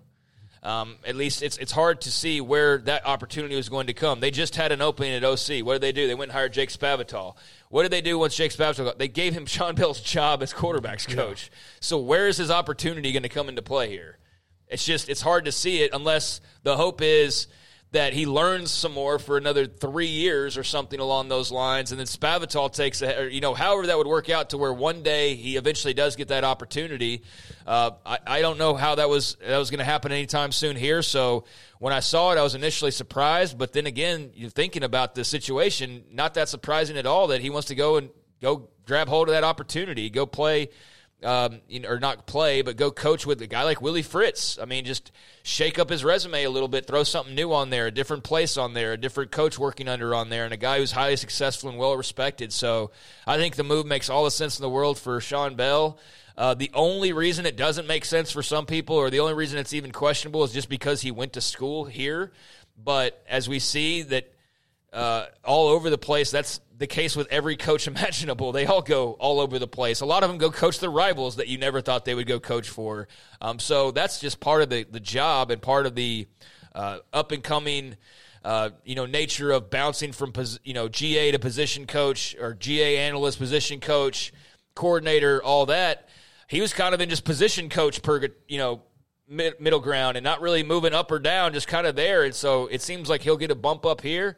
I'd imagine he's getting a little pay bump as well. His brother's coming along with him, who's also a guy who's a little bit further behind, but is up and coming, was working as an analyst, obviously, and is now going to add more on his plate. So it makes all the sense in the world. It's a tough break for, Baylor from the standpoint of that's a legacy guy, and it was a big deal when you had him get hired under Matt Rule. That was a big play to the fans of bringing this guy back, and he's a Texas high school coach at the time. And so you had a lot of things going for him, but That was like 5 years ago. I mean, he's been here 5 years. What more can he do and need to do? He started out, remember, he's done everything except for jump to coordinator, and that's not going to happen here. He has a better opportunity going to Houston and seeing that'll take him there sooner. He became the offensive line coach when George DeLeon had health issues. The longtime coach that had been in the NFL and also had been on Matt Rule's staff. Then tight ends. Then he became the quarterback's coach. And now he's been moved back to tight ends coach. Yeah, I think he's been more than patient. And with Jake Spavital, I think everyone realizes a really good hire by Dave Aranda. He's the offensive coordinator, quarterback's coach. Sean Bell moved to tight ends. If you're Sean Bell, there's an opportunity. There was always, I thought, a chance, depending on Joey McGuire at Texas Tech or Matt Rule at Nebraska, if something opened up that he might look there. But it ends up being Willie Fritz, the connection to Brian, also knows Sean Bell. And who knows if maybe that might lead to Austin Novosad playing for Sean Bell after all in college at Houston. Well, that'd be interesting to see. We asked Phil Bennett about, he left his alma mater, right? He was at A&M first, and then he left, and he coached all of the leagues, LSU and Kansas State and Pitt and SMU and Baylor and North Texas and back at A&M, and he was good at all those stops. So it's going to make you a better coach. Look.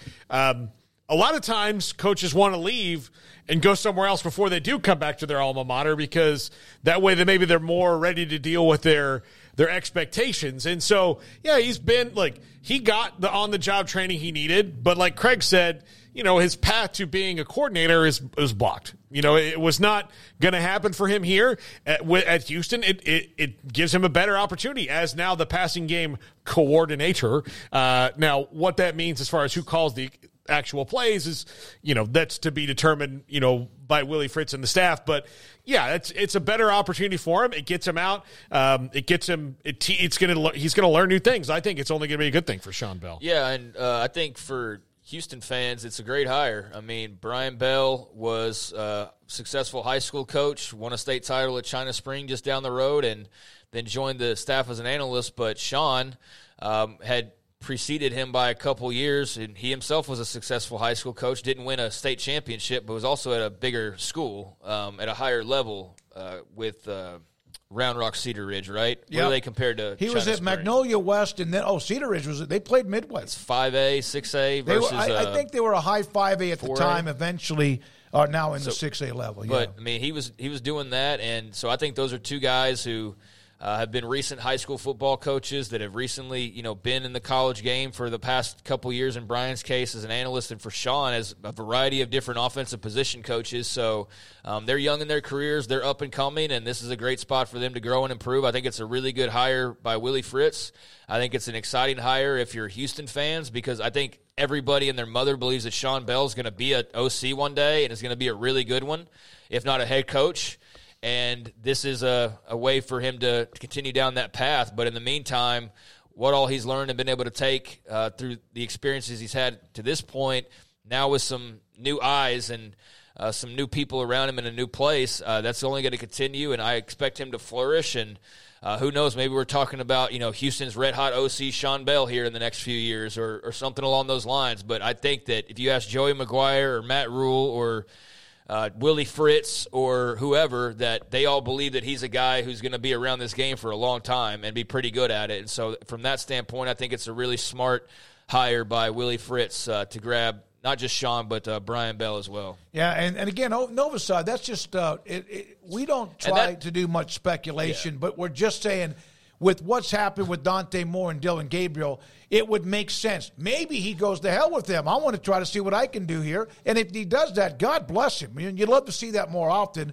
But if, in fact, he does move somewhere else, if that happens, that would be an option you would think because of the connection to Sean Bell. It's just putting two and two together. I mean, he's not going to see the field at Oregon as a starter anytime soon, barring massive amounts of injuries, which would be it would take what happened at Ohio State years ago to whittle down to your third quarterback. And is he even the third quarterback now? I mean, he's at best the third quarterback. I don't know that for sure. It might be somebody else in that room. But I would think that Oregon has others on the roster too. Yeah. Yeah, but I mean, you only have there's maybe 4 or 5 guys. So you would think that 2 years on campus, your big prize recruit, you've gotten recruited over now multiple times, but you think he's at best probably 3.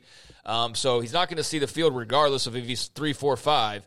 And so with the Sean Bell connection, the fact that Houston's not just locked down at quarterback for the foreseeable future, yeah, that would make a lot of sense when the time comes for Austin, I guess, to make that decision. So, yeah, I wouldn't be surprised by that at all. It's been a busy stretch for Lane Kiffin and Ole Miss. When we come back, Neil McCready, he covers Ole Miss, has a podcast, part of Rivals and more. His thoughts about their surge in the transfer portal. Garrett Ross, who's an LSU fan, is like, damn. That's a team that was already good, just outside that high level, and they are having themselves, as we've heard with Sarkisian in Texas, you've seen some fans talking about, in fact, I saw Sark tweet, heater. We're on a heater. And that's what Ole Miss has been with Lane Kiffin. Plus, what's going on? What happened with Spencer Sanders other than what the news or story had last night? This is 365 Sports. So think about being a locally owned and operated company and doing your job and doing it well and having a customer base that's really, really good. And then in the last 25 or 30, 40 years, you start to have these big box companies, big national brand companies that can have a ton of product and lower the cost because they have a ton of product. And in some cases, whether I've lived in East Texas or here now in Central Texas, at times those big, huge stores can knock out a local business. You just can't keep up. You can't keep up with enough product, and because of that, you also can't keep up with the price. And next thing you know, you're gone. You're overwhelmed like a tidal wave. That's what's great about Pioneer Steel and Pipe. In their new location just east of I-35 in Waco, on I-35 and off of I-35 on Loop 340 and Highway 6. Bigger, better, faster, stronger. They dealt with the blow after blow after blow of these big, huge, massive companies coming into Central Texas and Waco, and they kept their customer base, and it extended their customer base because they have always done it the old-fashioned way, with a handshake and making sure you're good. And I know, still about price. They still were able to compete because of what their relationships were with the product of which they sell, which a lot of things, pipe, steel, and metal, building things. Metal buildings is one of their expertise. They know the contractors, and they can get those in touch with you if you're trying to build your own metal building. Pioneer Steel and Pipe, a year ago, moved into their brand new building. The distribution, the efficiency of when you go pick up the product, whether it's a pickup truck or a trailer or an 18-wheeler, whatever it might be, is better than ever, and it was already good. Pioneer Steel and Pipe, just east of I-35 in Waco on Loop 340, Highway 6 at pioneerboys.com. Oh, Richard Carr, Buick, GMC, how lovely are your SUVs. Oh, Richard Carr, Buick, GMC, I love the trucks you have for me. Strong and tough with luxury, room for all my family. Richard Carr, Buick, GMC, you are the dealership for me.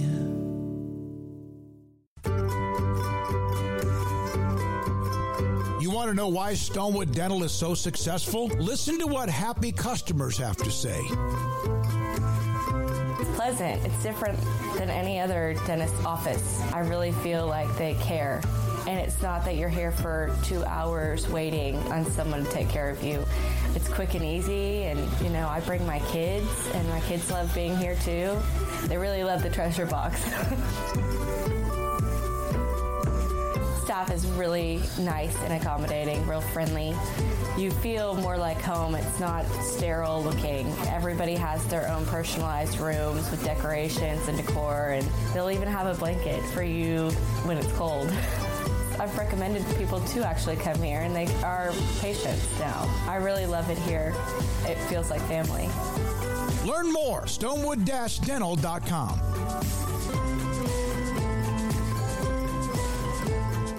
TFNB Your Bank for Life is the official local bank of Baylor Athletics. Find out why more Central Texas are making TFNB their bank for life. Sign up for our Edge checking and savings accounts to earn interest or cash back. With 5 convenient locations and an award-winning mobile app, banking has never been easier. TFNB Your Bank for Life. Member FDIC. Three Nations Brewing Company has 16 different beers on draft with a new beer every Friday. It also offers 2 air-conditioned tap rooms, a large indoor beer hall, a second-floor mezzanine offering a great overview of the brewing company and equipment and patio where you can relax under the shade. Plus, you can now experience the new Three Nations Beer Garden Grill on our shaded patio. Grab a cold beer and enjoy a bite from our freshly prepared and delicious menu. Street tacos, quesadillas, freshly cooked burgers and dogs, and veggie burgers too. Nachos and so much more, all prepared and cooked on site. So come visit the award-winning Three Nations Brewing Company on East Vandergrift off I-35 in Carrollton.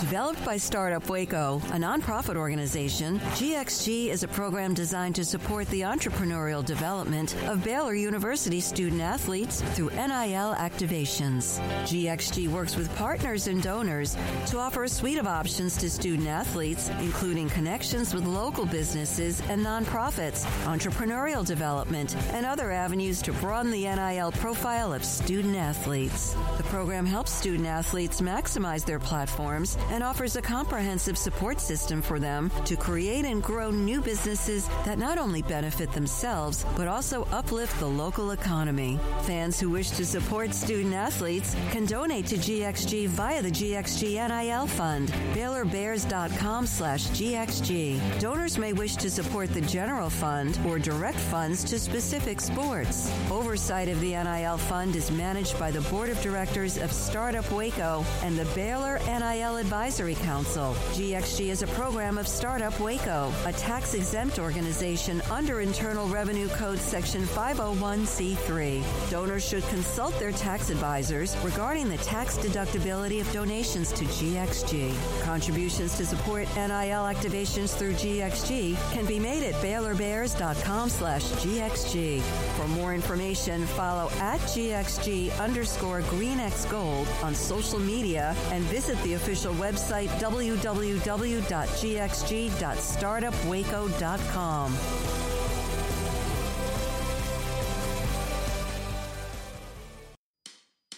This is 365 Sports, powered by Sikkim365.com.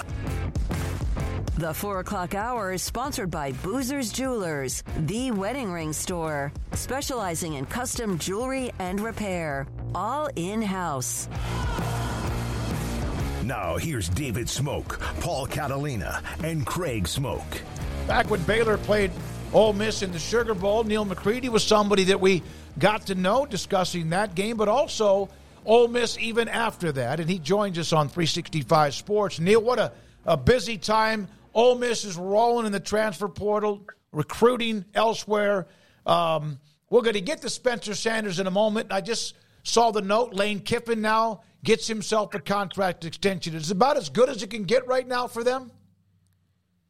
Yeah, I would say so. I mean, there's kind of only one place they can go from here, and that's into the playoff, and they're clearly pushing all of their chips in in an attempt to do that next season. But, yeah, at this moment, I mean, when you look at the last 3 years for this program, they've won 28 games and 2 Access Bowls. As you know, they played Baylor in the Sugar Bowl a couple years ago, and now they're in the Peach Bowl this year against Penn State, and won 10 games for the second time in 3 years. They did that a couple of years ago when they played Baylor, like I mentioned, and have a chance to get 11 wins for the first time in program history in the same season. And Kiffin's got it going.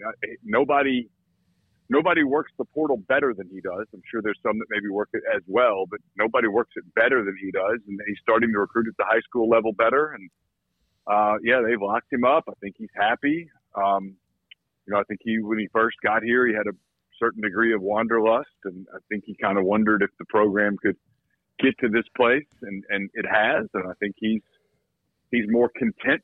I don't know that Lane's a particularly content person by nature, but I that's probably the wrong word. I think he's more I think he's more optimistic that he can do big things here, and it helps that they're going to a 12-team playoff next season. And kind of everything is pointing in the right direction for them. What is the latest on Walter Nolen possibly joining that massive class of transfers, especially the two they already have on the defensive line? Yeah, it's a great question. I wish I could get it answered so that I could stop having to write about it and talk about it, because honest to God, I'm kind of ready for a break. But, I think they lead. I think if it were up to Walter, if it were up to his mom, it would be done. Ole Miss has put together a very significant NIL offer. I think it's significantly higher than any other offer that I know of. I know there were some rumblings last night about Georgia. I don't think that's as serious as some people were intimating that it might be. There's still some talk about Texas A&M, though when I talk to people who were sort of around it, they don't really buy that. It sounds like everybody would sort of prefer to kind of go in a new direction with Texas A&M making a change and all of those things. So at the end of the day, I mean, look, I think it's easy for fans, not you guys, but it's easy for fans to go, oh, Wednesday's signing day, he's got to go ahead and do this. I mean, he could wait till a month from now and start school and wherever that is and go through spring and be ready to go in the fall. And Walter Nolen doesn't need spring for what that's worth. I mean, he technically could wait even longer than that. But there was an expectation here that there would be resolution here pretty quick, and others think that he'll take another visit or two in January. The portal, the visit window opens up the 3rd through the 7th, I think, if you're a mid-year enrollee, and he is one. And he can still take other visits. He went to Oregon. He went to Ole Miss. There's talk that he could take another visit or two. But look, most of these decisions are NIL based, and I would have to think that if the numbers I've heard on Ole Miss are right, and I suspect they are, that will be a pretty tough offer to top. Neil, I mean, looking at the transfer rankings right now, they've got, 3 of the top 20, 4 of the top 30. I mean, DeCamerion Richardson. You also had, Tyler Barron there, Princely Human-Milan, and Juice Wells. I mean, as this thing just continues to stack up and potentially get even bigger. But what has stood out to you as far as their acquisitions, and which one kind of, I guess, is the biggest one in the eyes of Ole Miss fans right now? Yeah, I can't speak to what the fans think, but to me, it's pretty obvious that they went to Georgia. I guess they were 8-1, and highly ranked, highly anticipated game against the 2-time defending national champs. And the truth is that they got their ass kicked at the line of scrimmage, and they saw it. I mean, it was one of those deals where it's like that moment where you get up and you put your pants on and they don't fit. And you say, hey, did you put these in the dryer or what? No, man, you got fat and you got to lose weight. And that's it. They had that moment of reality on that day that, hey, we have hit this plateau on this tier of college football. And it's good, but it's not title contending good. You're playing a title contender and you're just getting your ass kicked at the line of scrimmage defensively. And what has stuck out to me is they went out and they got an SEC linebacker from Arkansas. They got SEC defensive linemen from Tennessee and Florida. They got DBs from Oklahoma and Tennessee and Indiana and Illinois. They went out and got Power 5, major conference, experienced veteran dudes with size that can match up better the next time they're in that situation. And the truth is they want and intend to be in that situation next year. Now, will they be? I don't know. But that's what they anticipate, and that's what they're planning on. And it's why they want Walter Nolen so bad. It's why that they have such a significant NIL offer on the table for him. Is they need that talented, elite defensive interior guy that can hold his own against a big, dominant offensive line like the one that Georgia had that mutilated them tonight in Athens. Neil, was this past season a wasted year for Spencer Sanders, and now he's done? Yes. It was the craziest, dumbest, most idiotic thing I've ever seen. To this day, I don't understand it. I don't even care, and it's almost frustrating. It's like for him, I don't care. It doesn't do anything to me. I haven't lost a wink of sleep over it, but I think about it. I'm like, wait. Now, he got a good NIL deal. To this moment, I don't know whether Lane Kiffin, you got to go back, right? Because we do the hindsight thing, and it's so easy to go, well, Jackson Dart had a great year. Because he did. He had a great year. Jackson Dart didn't finish the 2022 season particularly well. And I think Lane Kiffin got in his feelings a little bit. And they went out and they got Spencer Sanders. They paid him a very nice NIL package. And Spencer got here in January. He wasn't healthy. He had the shoulder injury at Oklahoma State. And he really couldn't go through the spring. I think maybe that they thought Jackson Dart would take his ball and go home, and he didn't. And maybe they were just trying to motivate Jackson. I don't know. No one will talk about it, like, at all. And so, but Jackson said, no, it's my job. It's my team.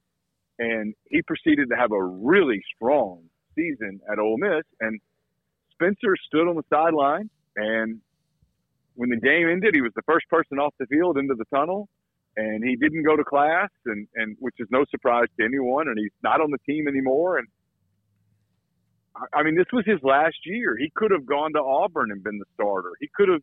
Mm-hmm. You can't convince me that he couldn't have gone to Mike Gundy and said, hey, can we hug this thing out? There's no way that you can convince me he couldn't have done that. But he could have gone to so many places and been the quarterback. But maybe he just got such an NIL package and he knew the shoulder was hurt. He was like, I'm just going to take the money. I don't know.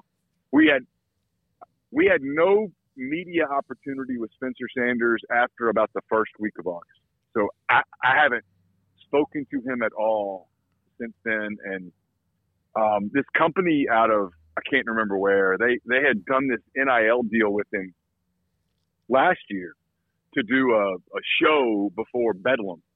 And they couldn't do it, but they'd already paid him. And so they wanted him to fulfill the contract. And they called me and they wanted to do the show. And I kept saying, guys, previewing the Egg Bowl against Mississippi State. And I was like, guys, what do you want me to talk to him about? I mean, I'm not going to do some fluff show. I mean, if you want me to ask him what happened, why are you here? Do you regret being here? If you could do it over, oh, we don't want that kind of show. I'm like, well, then I'm not your guy.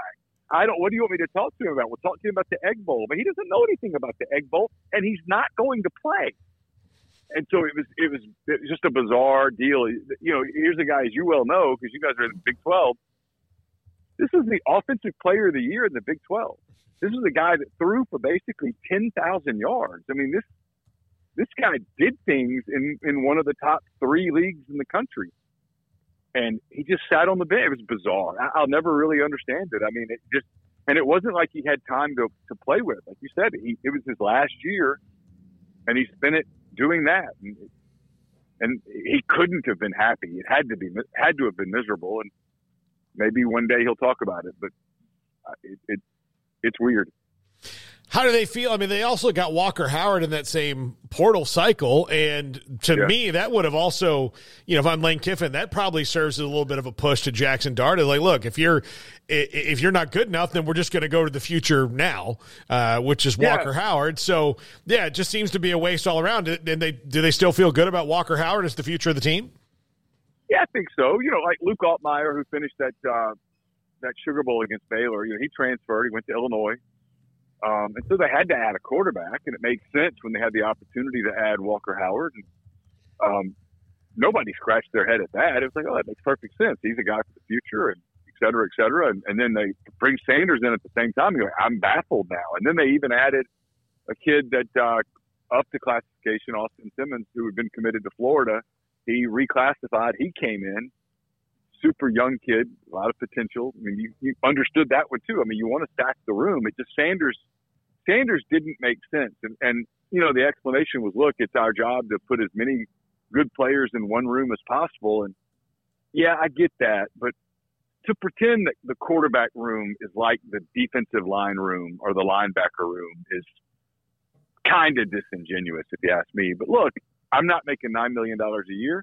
And it worked out for Lane and for Ole Miss. And if the goal was to motivate Jackson Dart and piss him off and get him to play at a really high level, it worked. Neil, when it comes to signing day tomorrow, a lot of these high school players, I mean, a lot of it can get sort of lost these days in the shuffle of the transfer portal and whatnot, but how do they feel about the class they're expecting to bring in with signing day starting tomorrow? This is their best high school class that they've put together since they've been here. You know, Lane got here in December of 19. You all remember the silliness of the spring of 20. I hope I don't get you in trouble for saying that. I mean, I think in hindsight, we can all admit that was sort of ridiculous. But, you know, paralyzed his recruiting for a year, really, year and a half. And, you know, and then he had to throw together a class. This is his first class that he's built off, you know, maybe that 21 season and an Access Bowl and some stability and the Auburn rumors and flirtation from last year's behind him.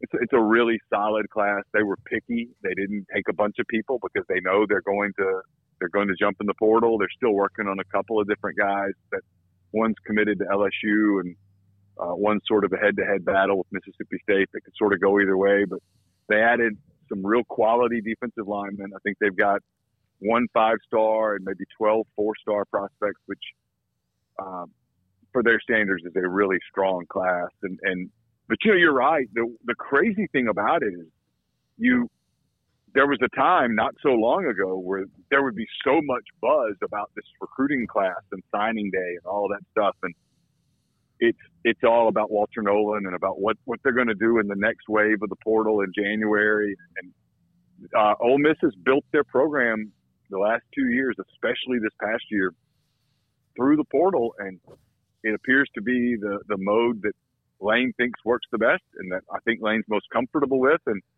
I think the fans, for the most part, have pretty much followed suit. That's what they get super excited about is all the portal stuff. On a scale of 1 to whatever number you want to use, how much was the hiring of Jeff Lebby at least noticed in Oxford? I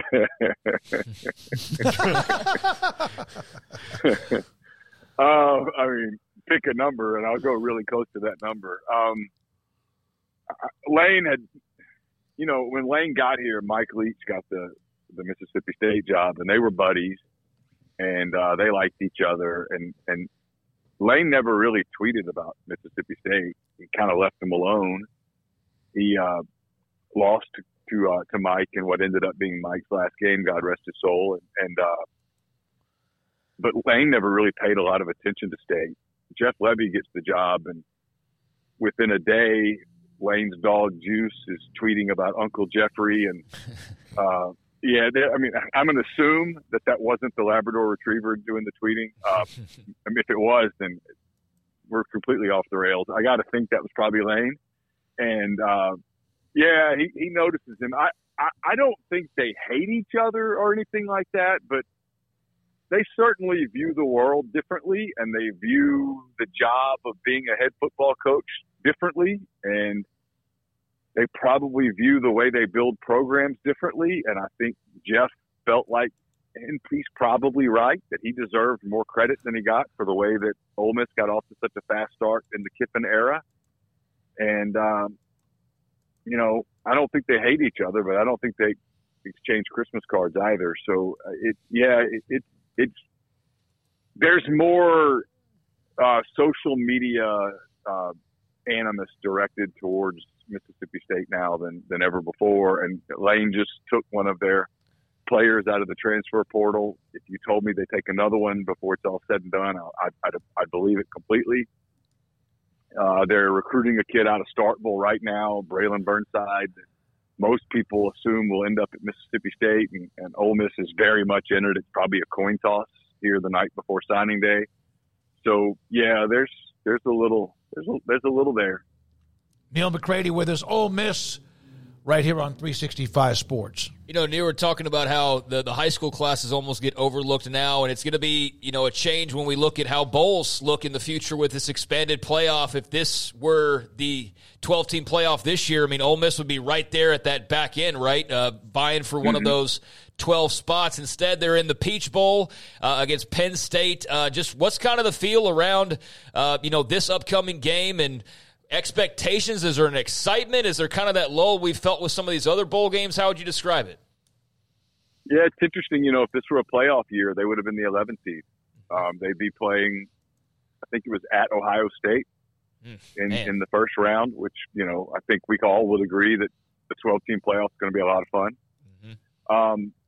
They got pretty juiced up for the Baylor game 2 years ago against in New Orleans. And I think that the way that they lost that game kind of put a bad taste in their mouth. And then last year, they were 8-1 and they finished the season with 3 straight losses, and they had no interest whatsoever in being in the Texas Bowl. Texas Tech did, and you could see it. Texas Tech beat the hell out of them, really, and Ole Miss didn't really care.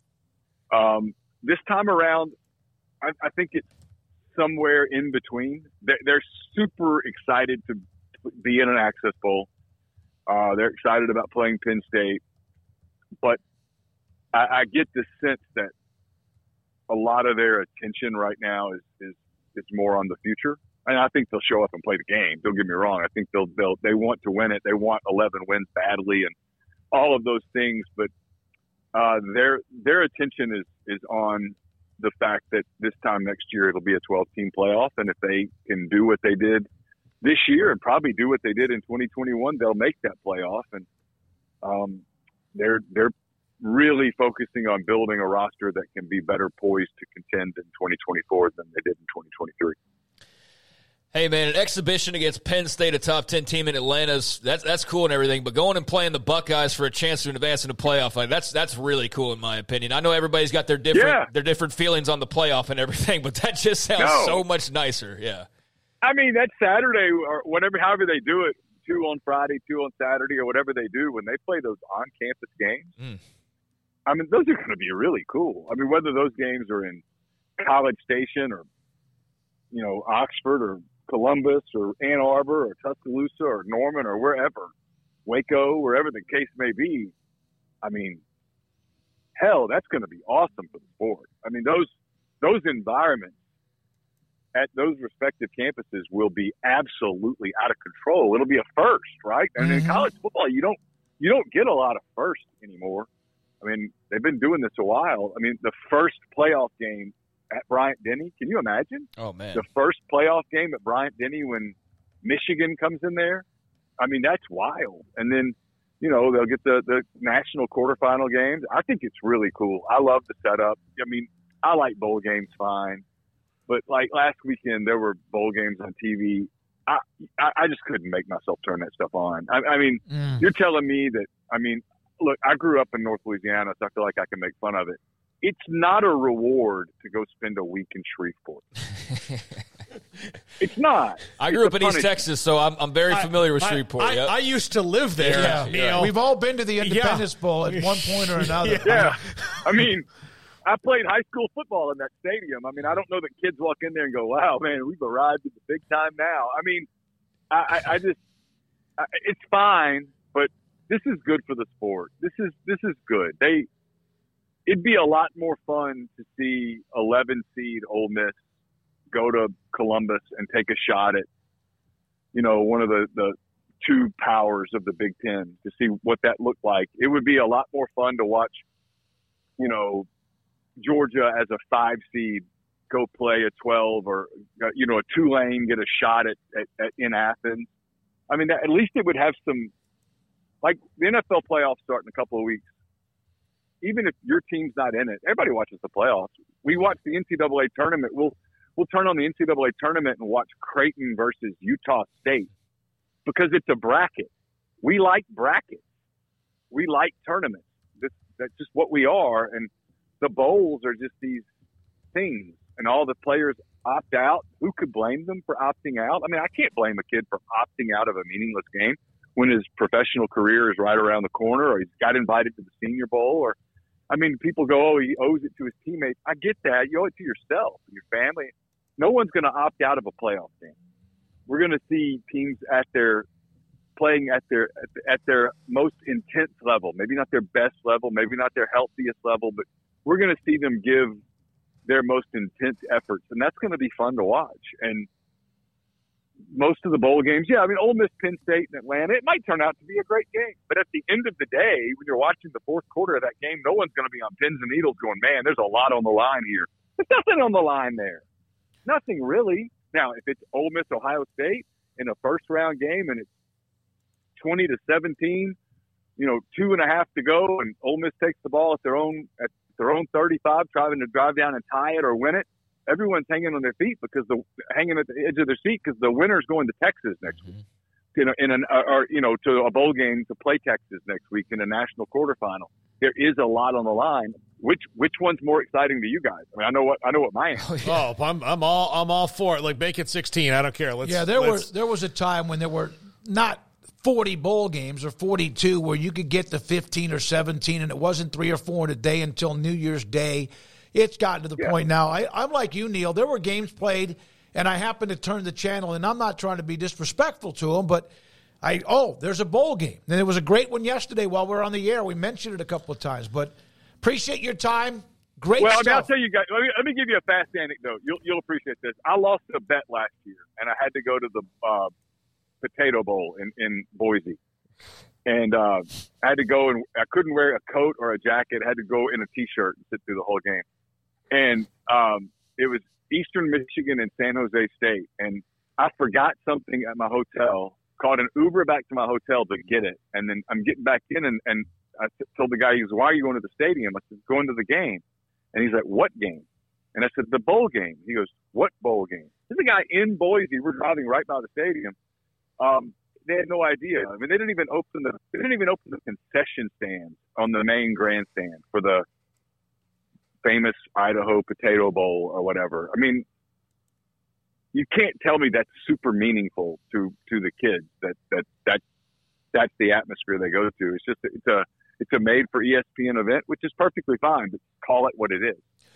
Thank you, buddy. Appreciate your time. Neil McCready with us, covers Ole Miss for Rivals and also his own podcast and much more. We appreciate a lot of the insight from what the hell was Spencer Sanders thinking to Kiffin's extension, Walter Nolan, and much more. Yeah, I don't have a ton for Off the Radar, so okay. I'm not in a big rush to dive right into it. We can talk more here. We have Brandon Marcello at 5:10, so we have a little bit of time now, and then also with Off the Radar. So yeah, the Spencer Sanders thing. I mean, that's just the one of the worst decisions that's been made on a guy's when it comes to a guy's eligibility and his landing spot that we've maybe ever seen. I mean, honestly, I mean you are in a market where guys who have done a tenth of what has Dante Moore done compared to Spencer freaking Sanders? Whew.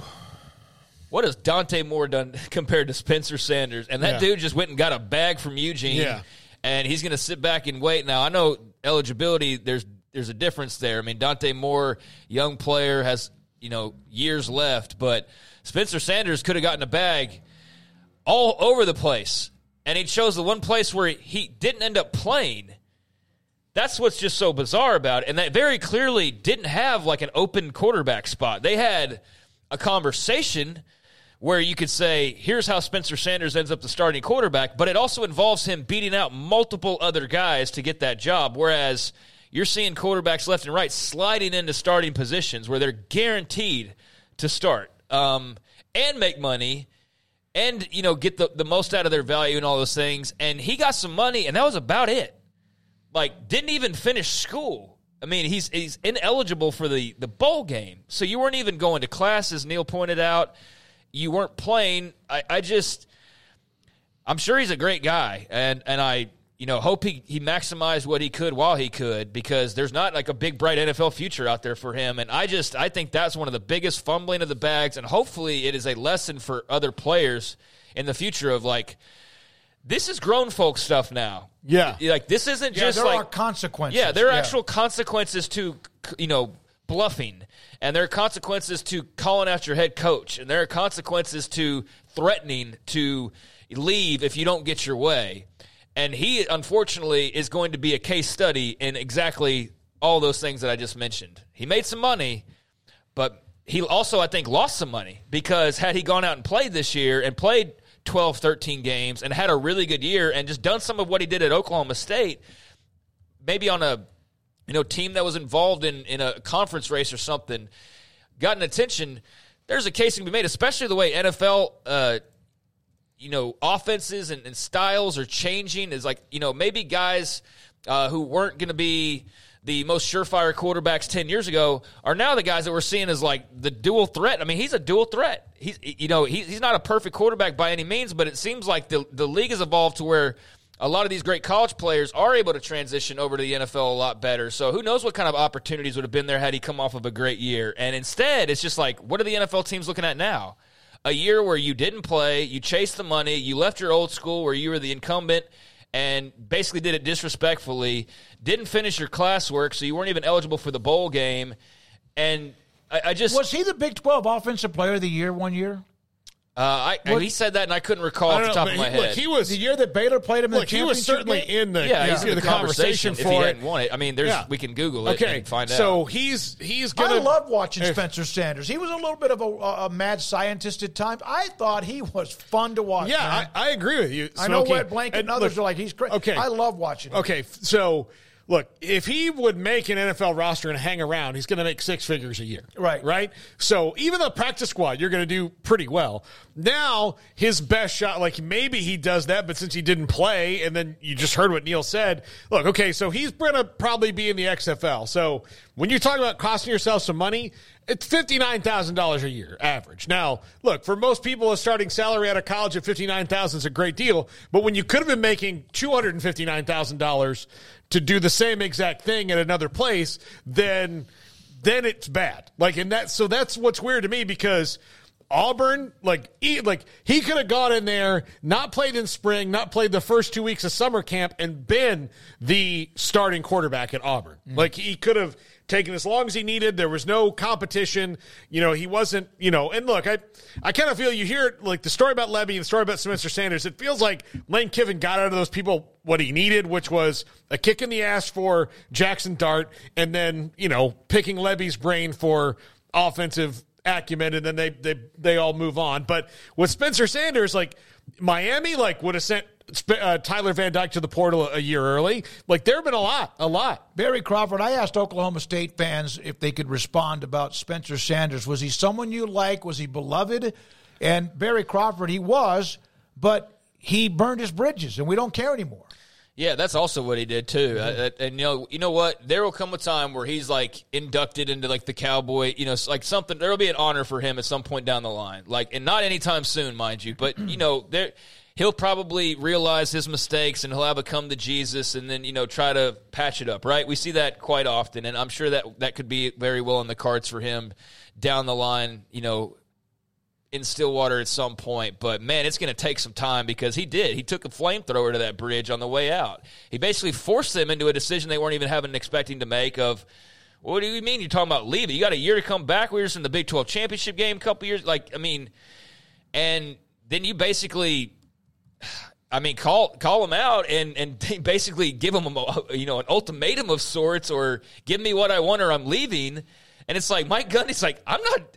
Who the hell are you? He's one of the guys that you're not going to do that to. Yeah, I'll go get Alan Bowman, and we'll just run a billion times behind Ollie Gordon. It's so that was just a really poor mistake on his part. I think we've all established that, and I don't know what's next for him, but if he had a big year at Oklahoma State, we'd be talking about where does he line up in the draft, or where does he fit in on the next level, or what's possible for him. And instead, we're talking about a case study in example A of why you don't do what he did, and hopefully that is a learning tool for future players. We got to come back. Craig's off the radar. You want to do it here? Evan Stewart has entered the transfer portal. I thought he already had, but I guess he never did.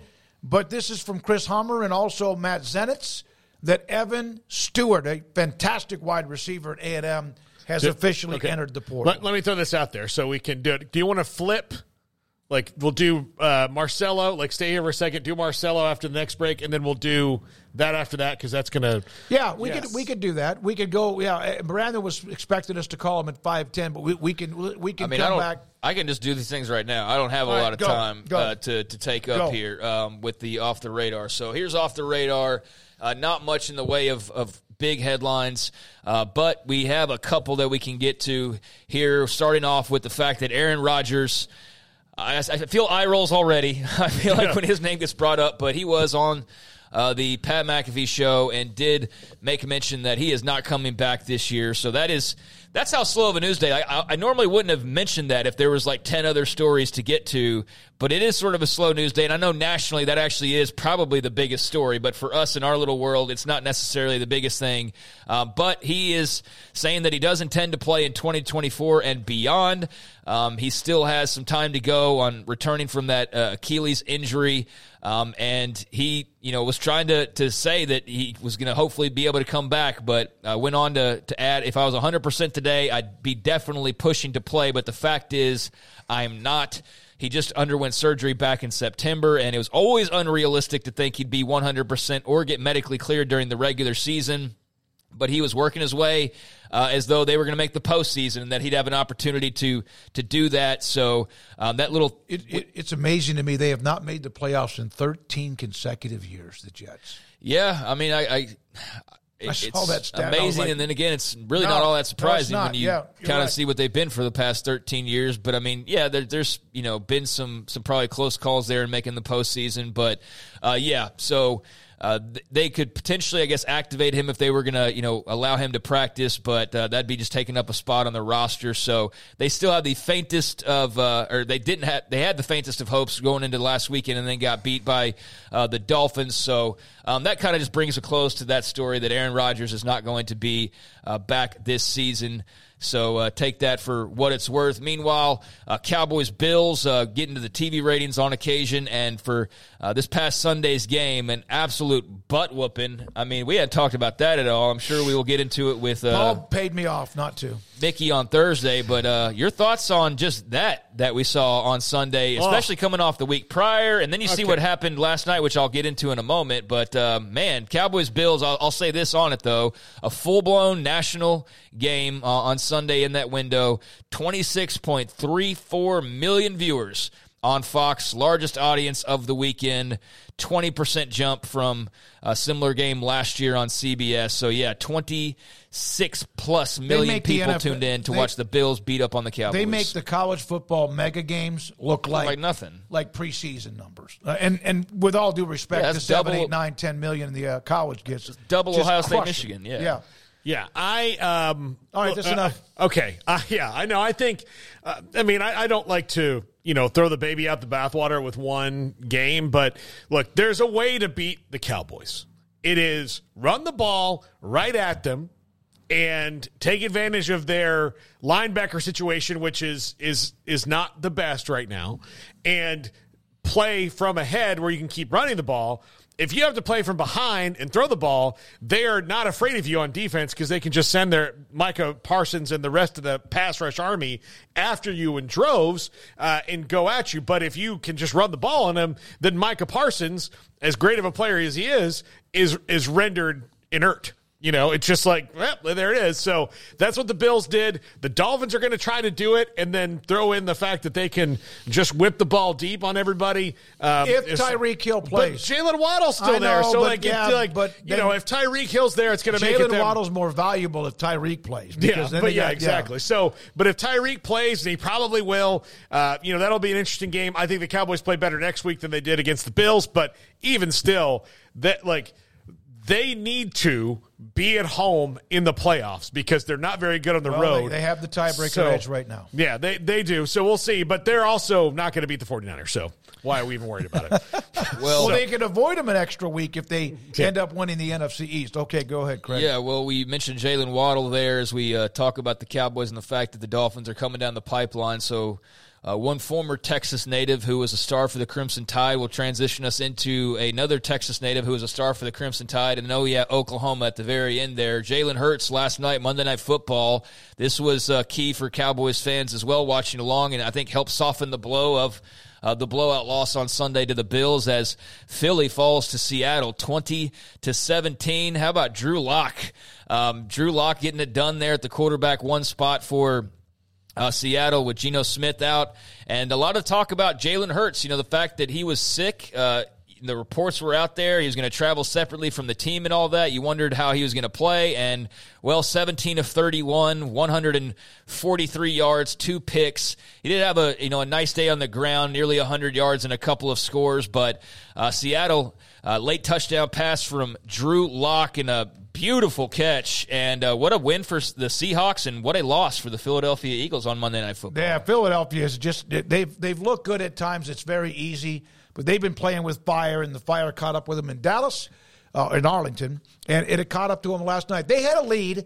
I don't know if it was 17-10 or 17-13. There was 8 minutes to go. They had the ball at about the Seattle 45, and on 1st and 10, they threw a deep ball. It was intercepted at the goal line by Love, who also ended the game with a pick.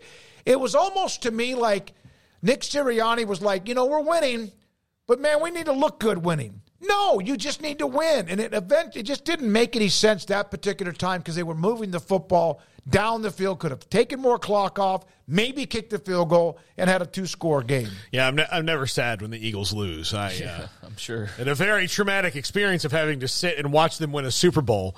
I know it's a weird thing and to get to turn around and play in another one. Hey, here's the deal. I just sit and watch that. I was at the Super Bowl having a blast and got to see Justin Timberlake and all this stuff. And at the end of it, it occurred to me, I was like, crap. I just had to watch the Eagles win a Super Bowl. It was still great, but at the end of it, you're like, they've won one and played in one. It's also minus 400 degrees out here in Minneapolis. I got to walk through that crap. But yeah, no, it's Jalen Hurts has just not had the kind of year that they need him to have to get back. I saw him scrambled yesterday. He was a yard away from a first down. I know he's protected himself, but he didn't. He got the first down on the push, whatever. But it just seemed to me that he was not he's strong in that moment. Yeah, and he had the flu all week or whatever he had. To play. I know that, but I'm just saying he's just been a little bit brittle. Not that he's not tough as hell, he is, but I don't know if he would admit it, but I don't think he's 100%. Yeah, well, he definitely wasn't. He was sick and not expected to play initially. He traveled separately from the team. So, he was clearly not 100%. But, if there's something else that, is possibly going on, then that could very well be. Well, he said something in the postgame. Do you hear what he said? We're not all locked in. Not everybody's locked in. Yeah, I was speaking more to his health. But, he said that, and that obviously was, I'm sure, a big talking point and conversation on Philly radio today where they're probably in panic mode. But, yeah, those comments got taken a certain kind of way, and, now they've gone from the penthouse to just kind of wondering what the heck is going on here. So, meanwhile, you had that going on last night, and we'll talk more Cowboys coming up on Thursday with Mickey. But I think I'll just leave it with this here. Just one college football game tonight as bowl season rolls on along. You did have a wild and very fun game last night. Western Kentucky beating Old Dominion yesterday afternoon, as we talked about on the show.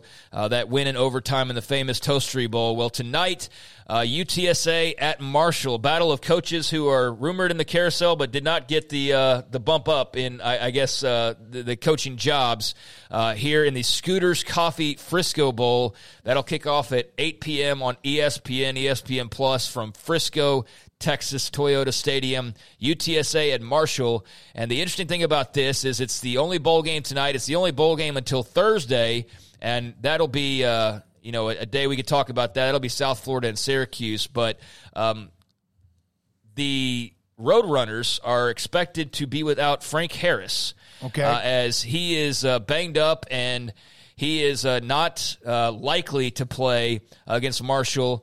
As you see there with Pete Thamel, a final decision not expected till warm-ups, but he's pretty banged up and has been banged up throughout the year. And why this is significant is because this is going to, for sure, be the last game that Frank Harris ever plays in at the college level and the last game he ever plays for UTSA, where he's been for 6 years now. So what intrigue that game had, it definitely loses a little bit. Owen McCown would be the next man up at quarterback, and he's played a bit this year because Frank Harris has been Traylor beat loves up. Him. And he's a guy that, Jeff Traylor likes a lot, but it looks like it could be Owen McCown. We'll see at game time, but that would be a real shame for Frank Harris to not even be able to suit up in the final game. He has an opportunity to play, even though he's played in a lot of games for UTSA. So there you go. That's tonight, 8 p.m., UTSA Marshall Frisco Bowl, and there's a few things off the radar. And then we'll have Brandon Marcello. Here's one. We'll ask him about this one. This is Max Olson on Evan Stewart, A&M stud receiver, entered the portal. Of course, now that, opens the door. Didn't have a great year because A&M's quarterbacks weren't all that great. I'll push back against the quarterback thing. A&M's coaching wasn't that great. All right, there you go. And that's why there's a different one. Well, he's now open. Somebody in the chat room said, would it be too close if he all of a sudden ended up in Austin? No, I think that's where he'll end up, honestly. I wouldn't be surprised. We saw Drake Dabney, not the same type name, tight end that might have a pro future, go from Baylor to arch rival TCU. That wouldn't be the same thing, but it's nothing now surprises me with what might happen. Yeah, I mean, that's nothing alike. And Evan Stewart was deep in Texas, he was getting recruited heavily by them during the recruiting Texas process. Or Bama, I would say, are the top two for him, unless there's a dark horse that pops out there and, Yeah, I don't think that they ever stopped recruiting him. No. There's been rumors about Evan Stewart in Texas going on while he was at A&M this entire time. So if I had to put money on it, I would bank on Texas. But then again, Alabama, I mean, a number of other teams will come calling for him because he's a really talented player. You know who I think he is? I think he's this year's Keon Coleman for whoever gets him. Yeah, he could be. He could be. I mean, but it's – I'm like you. I saw it, and I'm like, wait, he wasn't already in? That's how much it's been talked about, that he was basically on his way out. And so I wouldn't be surprised at all to see him head to Austin. But, again, there will be a number of suitors for him, and that's a big loss for A&M on paper. And, to a greater extent as a player, I just don't feel like he's fully fleshed out what all he could be there. But, that's a tough loss. Maybe a refresh for him will be a really good thing, no matter where he ends up. Probably he's going to end up with a lot bigger numbers. We got a break. We come back. Brandon Marcello, he is next on 365 Sports. Marco's Pizza. Pizza lovers get it. Bob Mock owns 5 stores in the Waco area: Hewitt, Woodway, Robinson, China Spring, and Belmead. They have delivered their product to us on occasion, and it's always been really good. Marco's Pizza, from what you want when it comes to the various Magnificos, pepperoni Magnifico, where you can't see anything but pepperoni. Pepperoni sausage Magnifico. Well, you can't see anything but pepperoni and sausage. It's just slammed with it. They also have this hot honey Magnifico sauce if you want to put it on your pizza. $3 off large specialty pizza. There's an order now online. Use the code word SPECIAL3. You can call in. You can pick up. They can deliver to you wherever the location is closest to you where you live. If there's a Marco's, the fastest growing pizza brand in America, Marco's Pizza, Marcos.com. Pizza lovers get it. One size fits all. That may be all right for an adjustable belt or cheap sunglasses, but when it comes to your financial needs, no one wants a one-size-fits-all strategy. Ben Erlinson, your Edward Jones financial advisor, knows that his most important goals are yours. That's why he takes the time to understand your needs, knowing you. That's how Edward Jones makes sense of investing. Ben Erlinson, 100 North 6th Street in Waco, 254-759-8533. Edward Jones, member SIPC. Baylor Scott & White Southwest Sports Medicine and Orthopedics, the team physicians for Baylor Athletics, diagnosing and treating all sports-related injuries, including concussions. These specialists also provide orthopedic services for athletes and non-athletes alike, whether it's knee or shoulder pain, a wrist injury, orthopedic spine care, and even an arthritis and total joint clinic. Trust the doctors Baylor Athletics trust. Baylor Scott & White Southwest Sports Medicine and Orthopedics wants to get you back in the game. TFNB Your Bank for Life is the official local bank of Baylor Athletics. Find out why more Central Texas are making TFNB their bank for life. Sign up for our Edge checking and savings accounts to earn interest or cash back. With 5 convenient locations and an award-winning mobile app, banking has never been easier. TFNB Your Bank for Life. Member FDIC. Did you know that 1 out of every 4 men have symptomatic low levels of testosterone and don't even know it? And if you think you're too young to worry about it, guess again. Low T levels can make you feel tired and grumpy, raise your cholesterol, and cause weight gain. Petty Clinic Low T can set up same-day blood screening and results. So if you're tired of being tired, call or go online at pettycliniclowt.com. It's a private clinic with an atmosphere catering to men. Affordable, only $165 a month, including lab work, office consultation, testosterone injections, and follow-up visits, compared to $300 or more a month in Dallas or Austin, and you don't have to drive 90 miles one way or the other and fight the traffic. Petty Clinic Low T has board-certified physician consultations and will provide the best form of brand-strength testosterone. Contact Petty Clinic Low T for increased energy, improvement in sexual desire and performance, mood, concentration, even a decrease in body and belly fat. Just off Highway 84 and Old Hewitt Drive in Woodway, pettycliniclowt.com.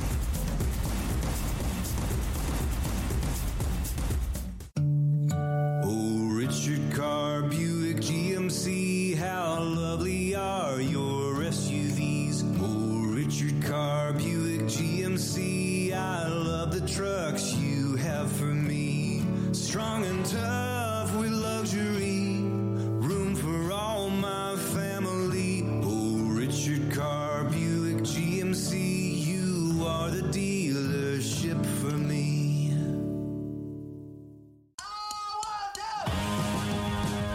This is 365 Sports, powered by Sikkim365.com. The 5 o'clock hour is sponsored by Edward Jones Investments with financial advisor Ben Erlinson, who'll navigate you through today's financial climate.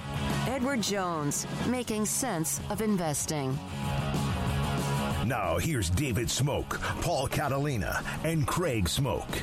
Hall of Fame columnist John McClain around the corner. Paul's top 5 in about 35 or 40 minutes. Brandon Marcello at any moment is going to block my number. Probably should have. I contacted him again today. He wrote the article about Matt Rule, Dylan Raiola. We'll get to that. But Brandon, since then, Walter Nolan is still in the portal, and now Evan Stewart has entered the portal, which I thought he had done a month ago, but I guess not, because he was not a part of the highest prospects. Your thoughts about this news? Not necessarily surprising, but I was actually just going back and looking. That 2022 Texas A&M class, about half of it, or maybe over half of it, now is gone. And now officially the top 2 highest rated players from that class are gone. Walter Nolan and Evan Stewart were number 1 and number 2 at those spots, both number 1 at their respective positions nationally that year, both top 6 recruits nationally, regardless of position, and now they're gone. It's absolutely a new era, not just for Texas A&M, but college football. Yeah, I was just scrolling through it myself, and before I even got to the fold, there's only one guy who's still there, and it's Connor Wickman. So, what do you think that it was that Jimbo did? Like, how did this all go awry for them so fast? That was it culture? What happened that all these guys are now with the coaching change gone, and Mike Elko couldn't do anything to keep them? Well, I think obviously they came there to play for Jimbo Fisher, and whatever structure was there in place, they wanted to be part of it. And then, of course, the last year or two, or the last 2 years really, things started falling apart. And when things that you were promised and told were going to happen over the course of 2 to 3 years obviously don't happen, and then there's a coaching change, a lot of those guys are going to look to get out and look for a softer landing spot, because their careers are not going to last forever. They're coming to a close very soon, and if they want to win and win right away, let's face it, they're probably not going to do it at Texas A&M next year. And after next year, a lot of these guys would be trying to go to the NFL anyway. So it's probably best for a lot of these players individually and selfishly on their part, which, listen, that's what college football is nowadays. You got to look out for yourself, and this is the best time to leave. We were just talking to Neil McCready about Ole Miss and what they put together. Lane Kiffin signing the contract extension, and they're in on Walter Nolan. What have you thought about the Rebs and kind of just the teams that have emerged here early in the transfer portal cycle as being amongst those that the most active? They're certainly right there at the top. Yeah, and they have been, for the last 3 years. That's a Lane Kiffin, trademark, a stronghold. They need to improve that defense from this past season, obviously. But this is a team that they're building right now to win immediately next year. Obviously, they're winning 10 games this year, but they're a team that could potentially challenge in the SEC next year. And they're adding those big pieces, and they're able to sell that to some of these players, including Walter Nolan, who are kind of expecting to go to Ole Miss. At this point, these players believe that they can contend for an SEC title next year at Ole Miss. We'll see if that pans out, but here comes that window, thanks to the transfer portal and obviously some high school recruiting, but mostly through the transfer portal. That's where Lane Kiffin has done a really good job here these last 3 years. Brandon, what did Dylan Raiola's commitment to Nebraska? He could have gone anywhere. He was committed to Georgia. They had recruited him, Matt Rhule, before. What did that mean, in your opinion, for Nebraska?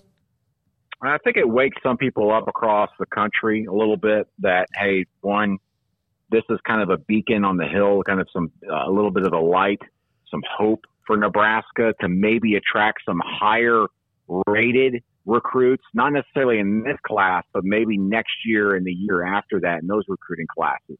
You know, Nebraska is always going to be able to contend on really good years to be a top 20 recruiting spot with their recruiting classes. But what someone like Dylan Raiola coming in as the number one quarterback in the 24/7 Sports rankings, what he can do if they win some games next year, and he's the starter, by the way, that will attract those type of players to where maybe Nebraska can contend and get a top 10 signing class next year, which would put them in a spot to maybe start contending in the Big Ten 2 or 3 years down the line. This is that first big step. This is an inflection point potentially.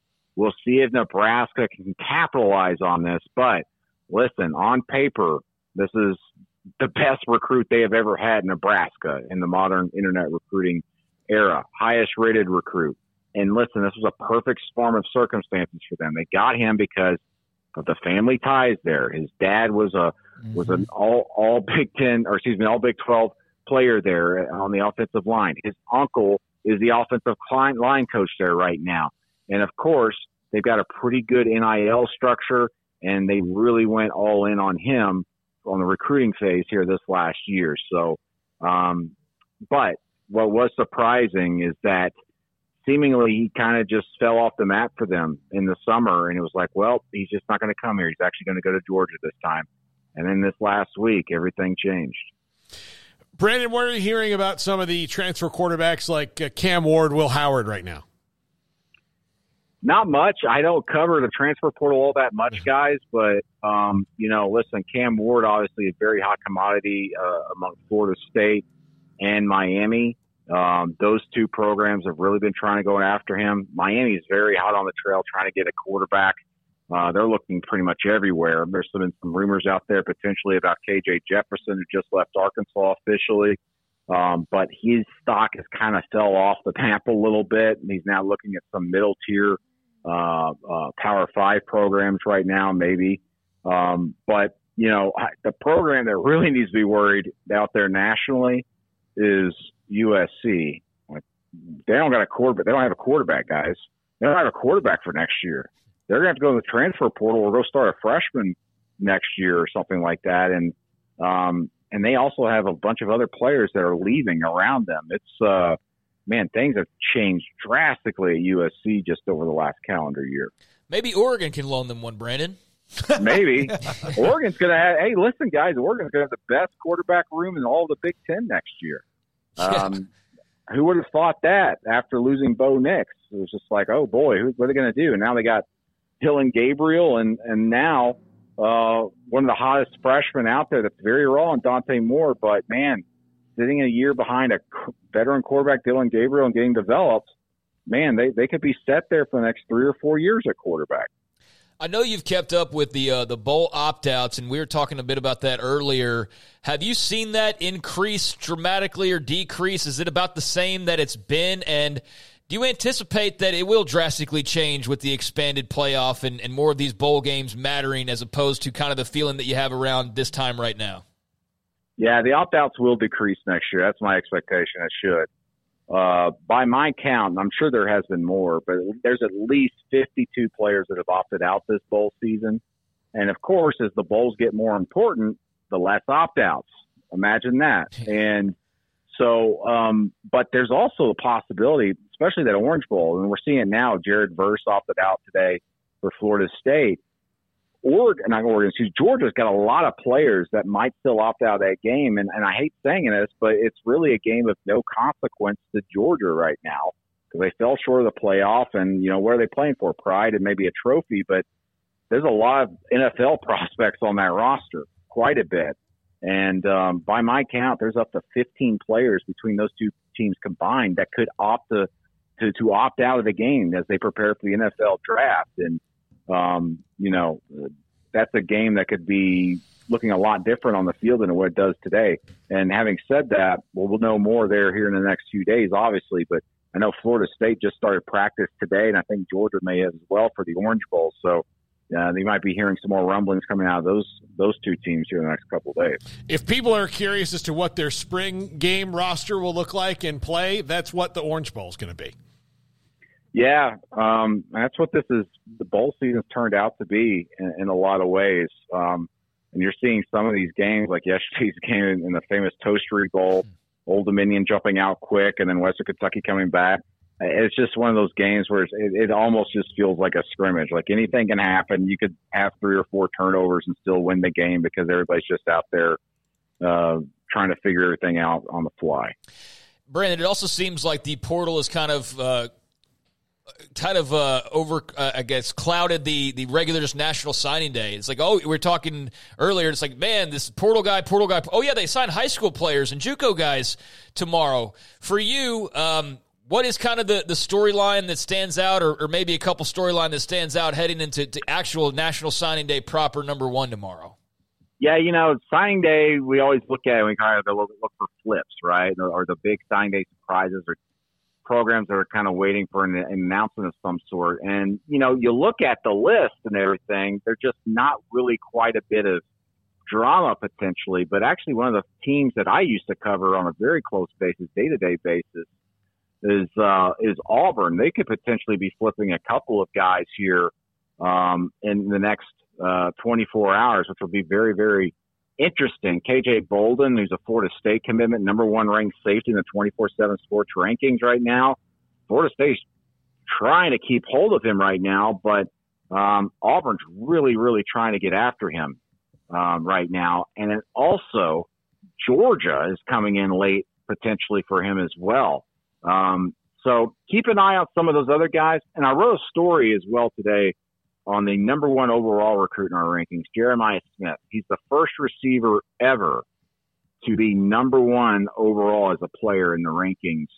And he's been committed to Ohio State for well over a year now, but he's had his ears open to Florida State, Miami, and Florida throughout this process. And he's hosted them in his home here in the last week or so. He continues to say that I really like Ohio State and something drastic is going to have to change it. And he's also just been very open with saying, I'm not about the NIL money. I don't care about that. I know I'm going to get it wherever I want, which a lot of people take as a shot to Miami because Miami's throwing everything they can at this kid money-wise. But I keep being told to keep your eyes open on that one just in case. Maybe something will happen, even though the kid continues to say that it's Ohio State right now. So we'll see if there's any really big signing day drama out there right now. But right now, I mean, like the top 15 guys in the rankings pretty much locked up and ready to go to their respective schools. Yeah, there's been some smoke about DJ Lagway, what you're going to get as far as Lincoln Riley. You mentioned trying to find a quarterback. What can they do to change his mind? If anything, he's been locked into Florida for a long, long time.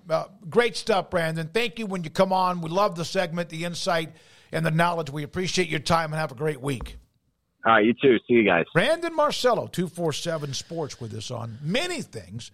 Recruiting, the transfer portal, the Evan Stewart story that popped just – I like Craig. I thought he had already was in the portal, and I realized no, because he's not on that the best available players list. I'd been following it really closely because I was very curious because a couple weeks ago he had come out with some Twitter stuff about how much NIL money he was really getting, which I found really interesting. Yeah, I mean, brought that up. He was calling out the fact that everybody was acting, and this was a lot of it coming from Austin, I believe, that, you know, every player's getting like $1.5 million the moment they step on campus and a brand new car and a mansion and, you know, like really playing it up that they bought their class. And he was basically saying, like, I didn't get any money when I first got, like, I didn't get jack, or not compared to what they alleged, I guess. Yeah, I mean, so and Bobby Taylor also in that class. Yeah, he made a comment or two, too. Bobby Taylor's still there. So, he's one of the few. That 2022 class, I mean, you want to talk about one of the great whiffs in college football history of a recruiting class. That one might be the biggest ever. And that's a part 2 of the best that never was, 30 for 30. We went Marcus Dupree, the best player that never, the best recruiting class that never was. I don't know what other contenders would be, but that seemed like it would be a safe bet. But the fact that you lost like 5 of the players in the middle of the first year. Like in the middle of the first year, there are already behavior issues enough to where you get speeding through parking garages. Yeah, was that Demas? Was that Devon, him? Chris Marshall. Him, I mean Denver Harris, Smoke Bowie, like Denver Harris in the parking lot. Okay, yeah. So that was his big lasting memory, I guess. His biggest highlight. Yeah. So there were so many, but Evan Stewart, I am confident in saying this, was a victim of the system and the way that for whatever reason, Jimbo had just dug his heels in. And I'm sure Bobby Petrino's like, hey, I think we need to drop some more stuff for one to get the ball. And he's like, no, we do what I say. And so, yeah, I think he's this year's Keon Coleman. I absolutely think that wherever he goes, he is going to explode right away. It's interesting how fans look at this, but there's a response to Matt Zennett's about damn time locker room cancer. It's amazing how fans go negative so quickly. Craig, go ahead. Well, I mean, that's fans. Yeah. that's what they do, especially fans on Twitter. I mean, I think that's just kind of the norm now. The difference is, Paul, I think you're right. You're not comparing them as players because Keon Coleman's a lot bigger than Evan Stewart is. But Evan Stewart in a couple years, I mean, he had the type of numbers that you were hoping he'd have as like a freshman of like 1,000 yards and a handful of touchdowns. But that's what he had spread out over a couple seasons. And so I do the Earl Campbell Award stuff and check the stats every week. And I was begging for an A&M guy to matter.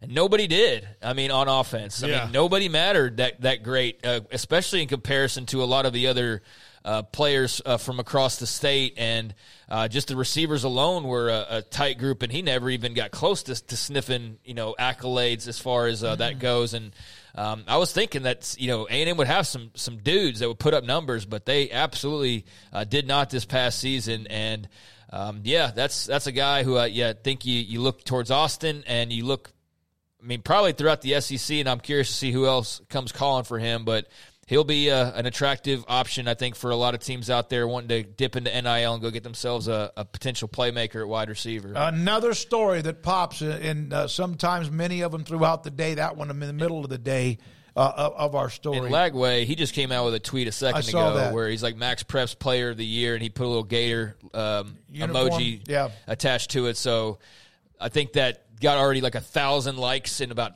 10 minutes from probably mostly Florida fans, and clearly there's a segment's like, there's nothing to that, but then he does that, and they're like, thank God, he's cementing that he's going to be here. So until he signs, I'm sure there's going to be some nervousness, but unless he's just really playing mind games, he does look like he's going to be with Florida.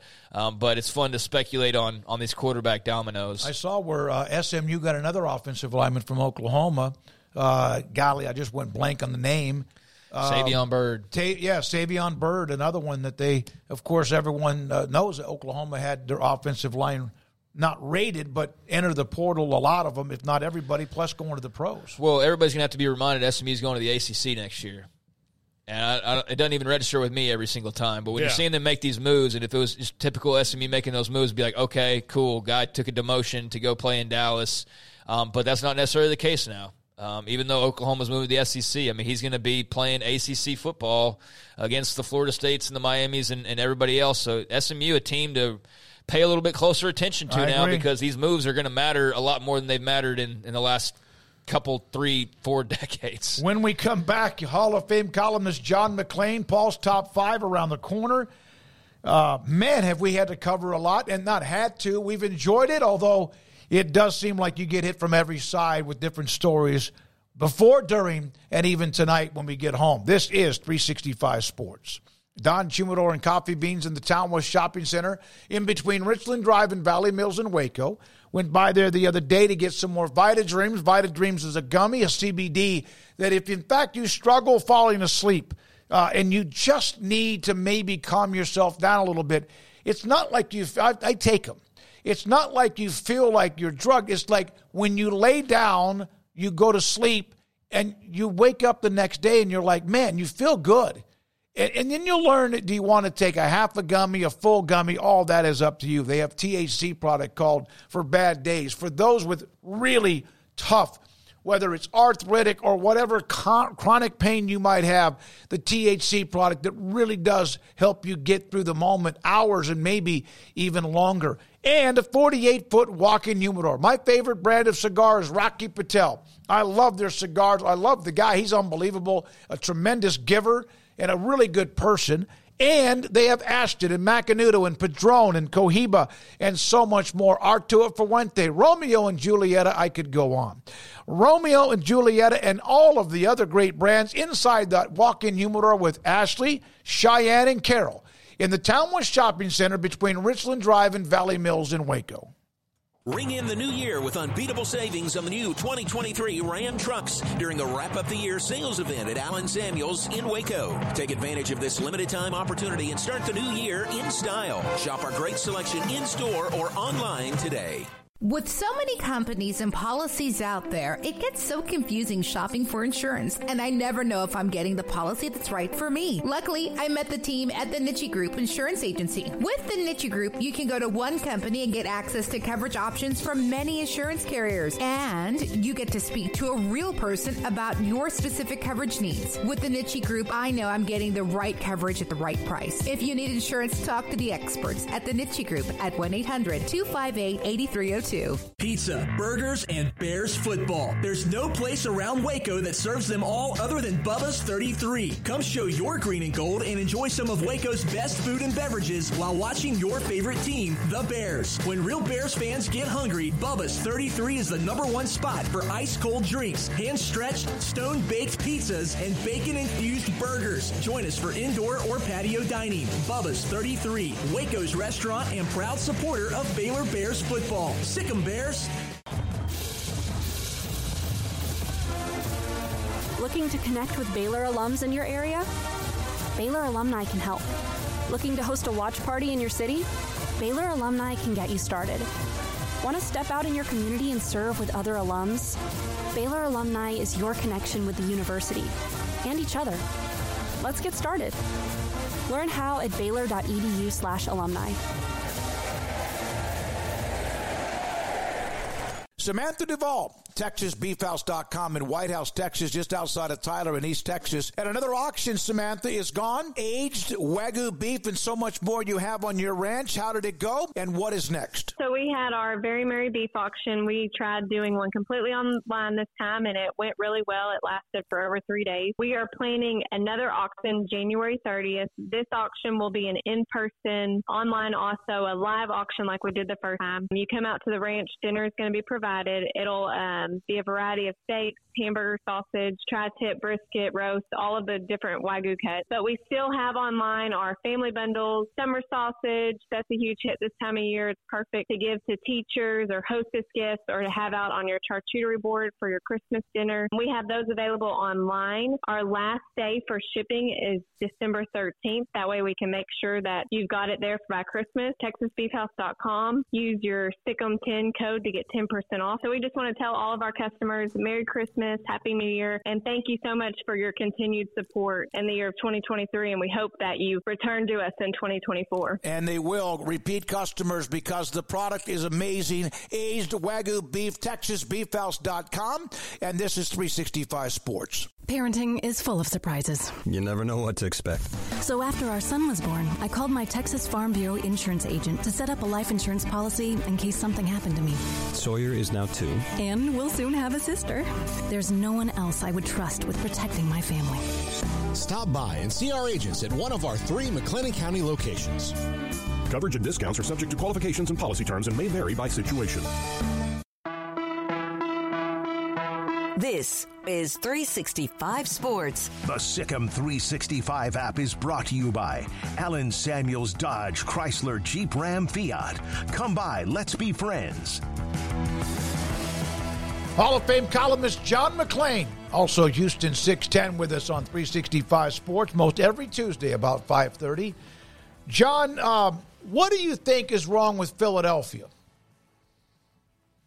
Philadelphia has that Super Bowl hangover. Other than New England one season, no Super Bowl loser has gone to the Super Bowl the next season since the 90s. And I'm not sure why that is, because you'd think that Super Bowl loser would have more incentive than any team in the NFL, but it just catches up to them.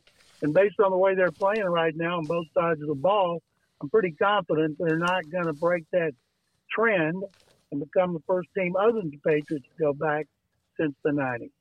Do you think it has anything to do with the fact that they have new coordinators?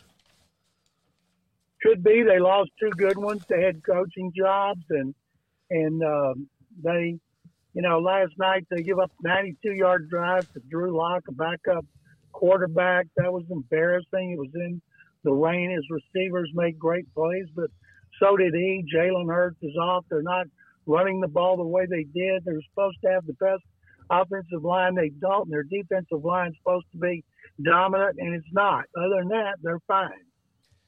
John, fun win for the Texans, beating the Titans, beating them in Nashville, and beating them while they're wearing the Oilers uniforms. I feel like there's a little karma in play there with the Titans wearing those uniforms against the Texans. But your thoughts on that win for Houston, what it means, and obviously what's the latest on C.J. Stroud and how he's feeling being in concussion protocol?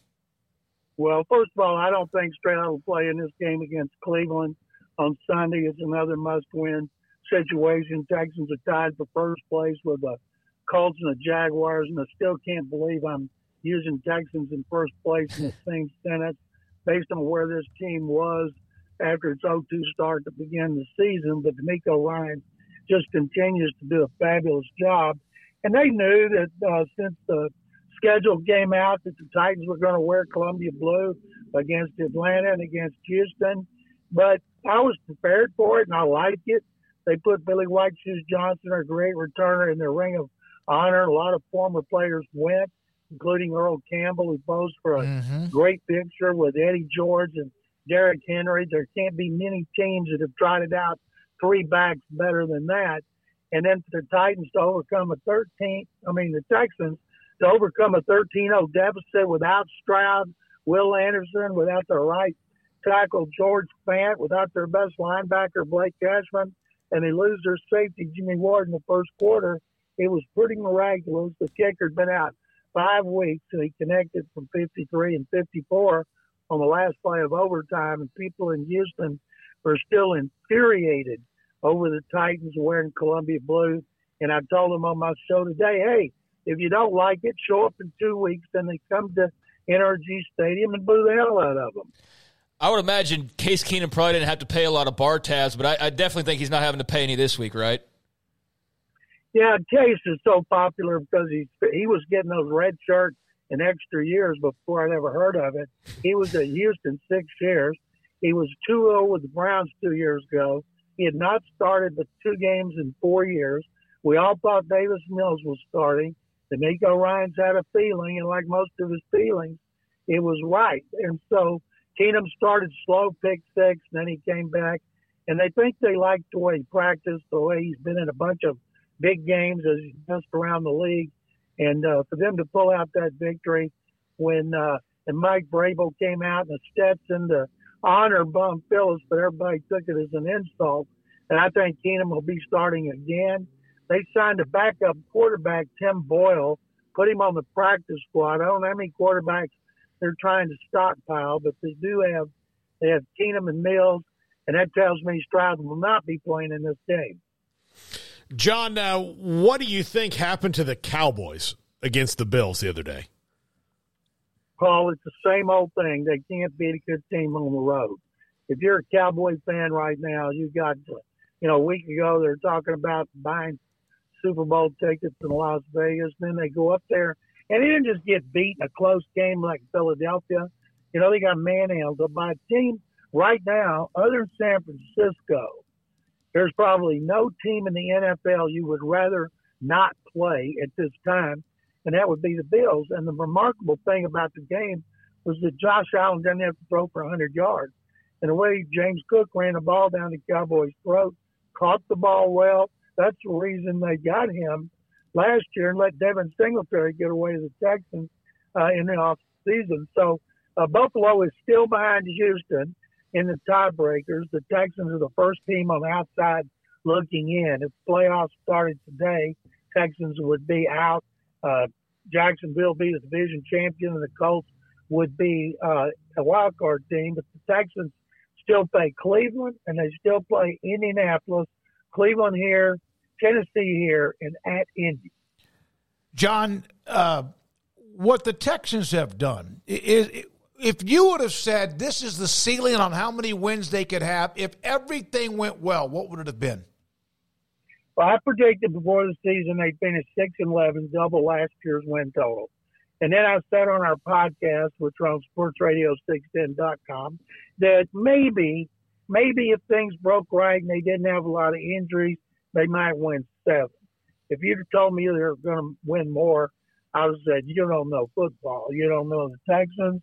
You don't know this roster, this team. And they've overcome so many injuries. They've had 3 left tackles, 4 left guards, 4 centers, 3 right tackles, and 1 right guard.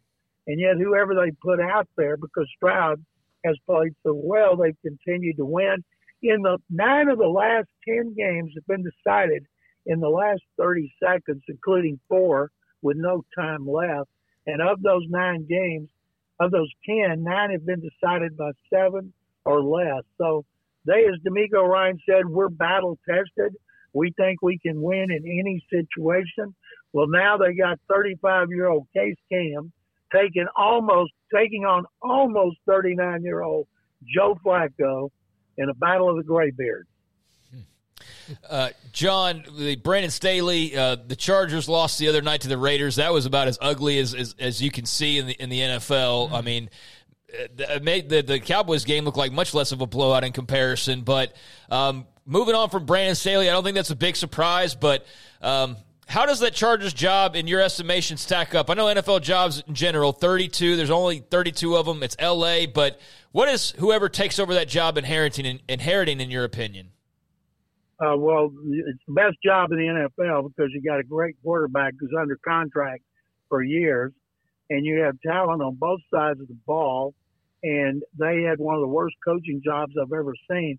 I think Justin Herbert getting hurt last week was probably good because now he didn't have to worry about a more serious injury over the last 4. Staley wasn't ready to be a head coach.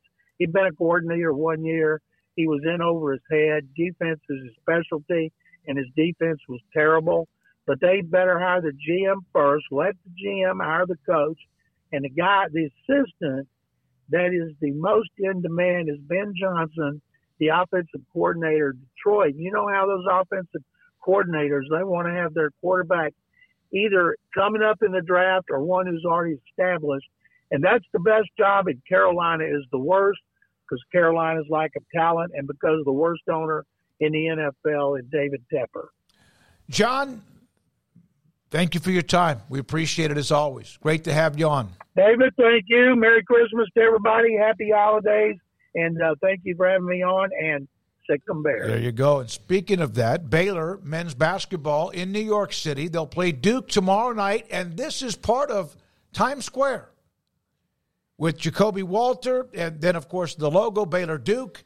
That game is tomorrow night. We'll have a couple of notes and a comment or two from Scott Drew on tomorrow's show. Then afterwards, you can go see The Lion King. I was looking at that, actually, yeah. Yeah. I feel like that sign's been up there for like 25 years. Is that a play? Yeah, it's a Broadway show. Okay. So, that was one of my favorite movies. Smokey, I just love that movie. I know you're probably not a live theater guy because I wasn't either. But when I did go to New York and I went to 2 of them, and one of them I saw Denzel Washington, so you would have been you've told us this one. But it will. I'll just tell you, if you're not a theater person per se, you need to go experience Broadway because it's really something different. It's amazing. I don't know if with my hearing at times not being great, I think you'd be all right. Okay. I think you'd be all right. Get you some good Maybe seats I can down get my earbuds and they could put Wi-Fi in them or something. Down low. You get one of those old things that's something you should do just because that's a thing you should do. Yeah, you need to do it. I think everybody Not should ever go been on my radar. to one Broadway show before they pass. It's what are you saying? Just in your lifetime, you don't have to go every year and be like, this year I'm going to go see this one. But I would recommend going to see a Broadway show before you leave this mortal coil. The Lion King was an incredible movie thanks to Elton John's voice. And 45 years ago, yes. Yeah. The musical has it. He wrote the musical too. So all right, when we come back, Paul Catalina and his top 5.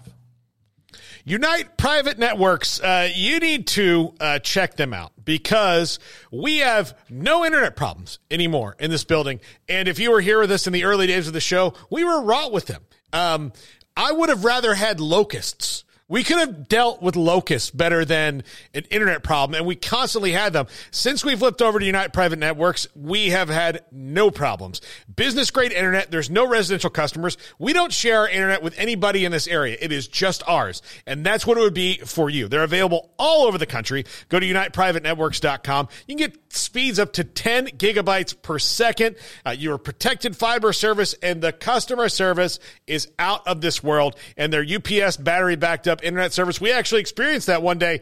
We did not go off the internet when we had a 10-second power outage here, a brownout in the building, and it enabled us to continue going on the show in spite of the fact that, everything else in the building had to turn back on. It is fantastic. If you are not in Waco, just go to UnitePrivateNetworks.com, or if you are, call my buddy Ace at 254-803-7070, or go to UnitePrivateNetworks.com. Texas Farm Bureau Insurance has been proudly serving Texans across the state for over 60 years. Call 254-772-8090 to find an agent who will provide a free review of your auto, home, and life coverage. Boozers is the wedding ring store and more. If you're ready to get engaged or already married and want to upgrade your wife's ring for a special anniversary, Boozers is the place to go. With the largest selection of premier quality diamond engagement rings and wedding rings in Central Texas. They have 7 cases with over 300 styles of rings from top designers like Natalie Kay. Choose from yellow, white, or rose gold, plus beautiful top quality loose diamonds. With an in-house jeweler, they can also custom make anything you want. Bring in a picture or drawing and let Boozers create your one-of-a-kind pendant or ring. They can even use some of your old gold and diamond jewelry to create something new. At Boozers, you'll find a great selection of quality timepieces, and Boozers is the place for expert watch maintenance and repairs, too. They specialize in expert Rolex watch repair for fine jewelry, watches, custom work, and more. Go to Boozers on Valley Mills and Lake Air Drive in Waco. Boozers, the wedding ring store and more. It's time for Paul Catalina's Top 5, brought to you by Texas Beef House. Where's the best beef in Texas? Your house when you order from Texas Beef House. Unleash the flavor of Texas-raised Wagyu. From our pasture to your plate, TexasBeefHouse.com. Top 5 fits for KJ Jefferson. This is an intriguing portal player in that, his successes and failures might not he's a little bit erratic, but he's really, really talented. He's got a ton of stats. He's got a ton of starting experience. And in the right system, you could probably get a lot out of him. And clearly that was not what was going on at Arkansas this year, as everything was all bad. And they've moved on. Taylon Green is going to be their starter with Bobby Petrino as the offensive coordinator this year. KJ's off to the transfer portal. But an intriguing prospect because this is a dude who has a ton of athleticism. We'll call him, for intents and purposes, Cam Newton light right now because he's big and strong like Cam Newton is a big arm, athletic, but obviously... You're meaning light as in talent level compared to size. This is not like... If you were... He's a dude. Yeah, he's like the... Right now, he's the... remember they had the papers in triplicate? Like, he's the copy in the middle. It's still a copy, but it's not the same thing exactly. So, number 5... for KJ Jefferson, Louisville.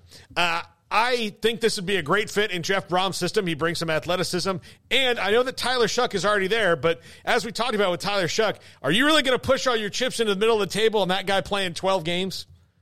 I mean, he never has. So you either have to be happy with some of the freshmen or younger players that you have behind him right now at Louisville, or you have to bring in another quarterback to compete with him and see what happens. And I just think that Brom is a good enough coach to where he could bring them both in. It would not be a thing. And I think that given Louisville's, full-on dive into the portal that we talked about yesterday, they've been doing one of the better jobs. I think KJ Jefferson in the ACC at Louisville could be really good.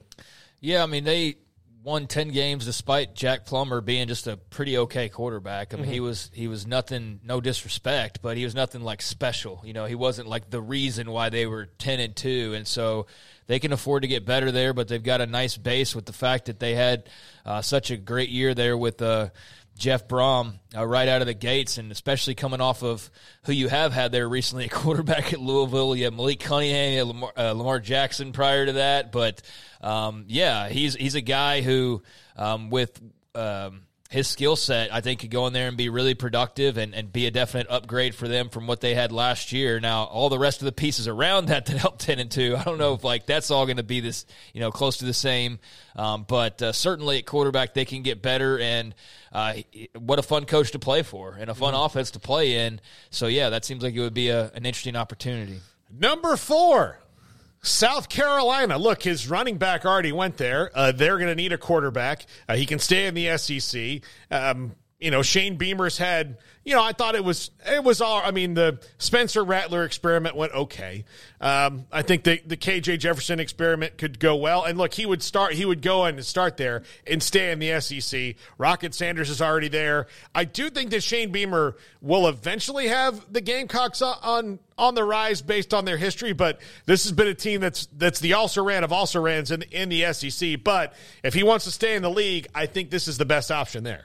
Well, they're probably the favorites because of the fact that he's a former tight ends coach there with the Razorbacks, is now the OC at South Carolina, and Dow Loggins. So that's a tie-in right there. Part of the reason why they're considered favorites. I think also the fit with their offense makes sense for a guy like Jefferson, and he's a dual threat. He's a dual threat who I think with their style could definitely get the most out of his legs and also be able to throw a little bit as well. But, I've seen a lot of smoke with South Carolina and KJ Jefferson.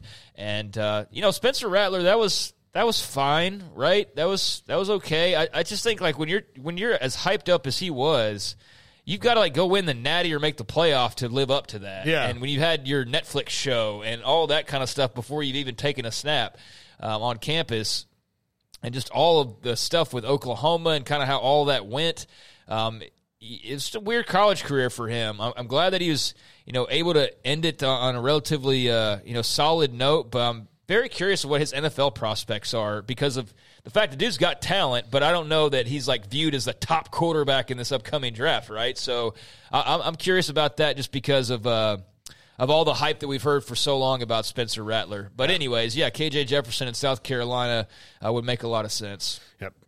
Number 3. Miami. Why Miami? They're in on everybody. Garrett compared them to The Bachelor. Right now, they're just handing out roses to whoever's going to take them. And I thought you could only do one.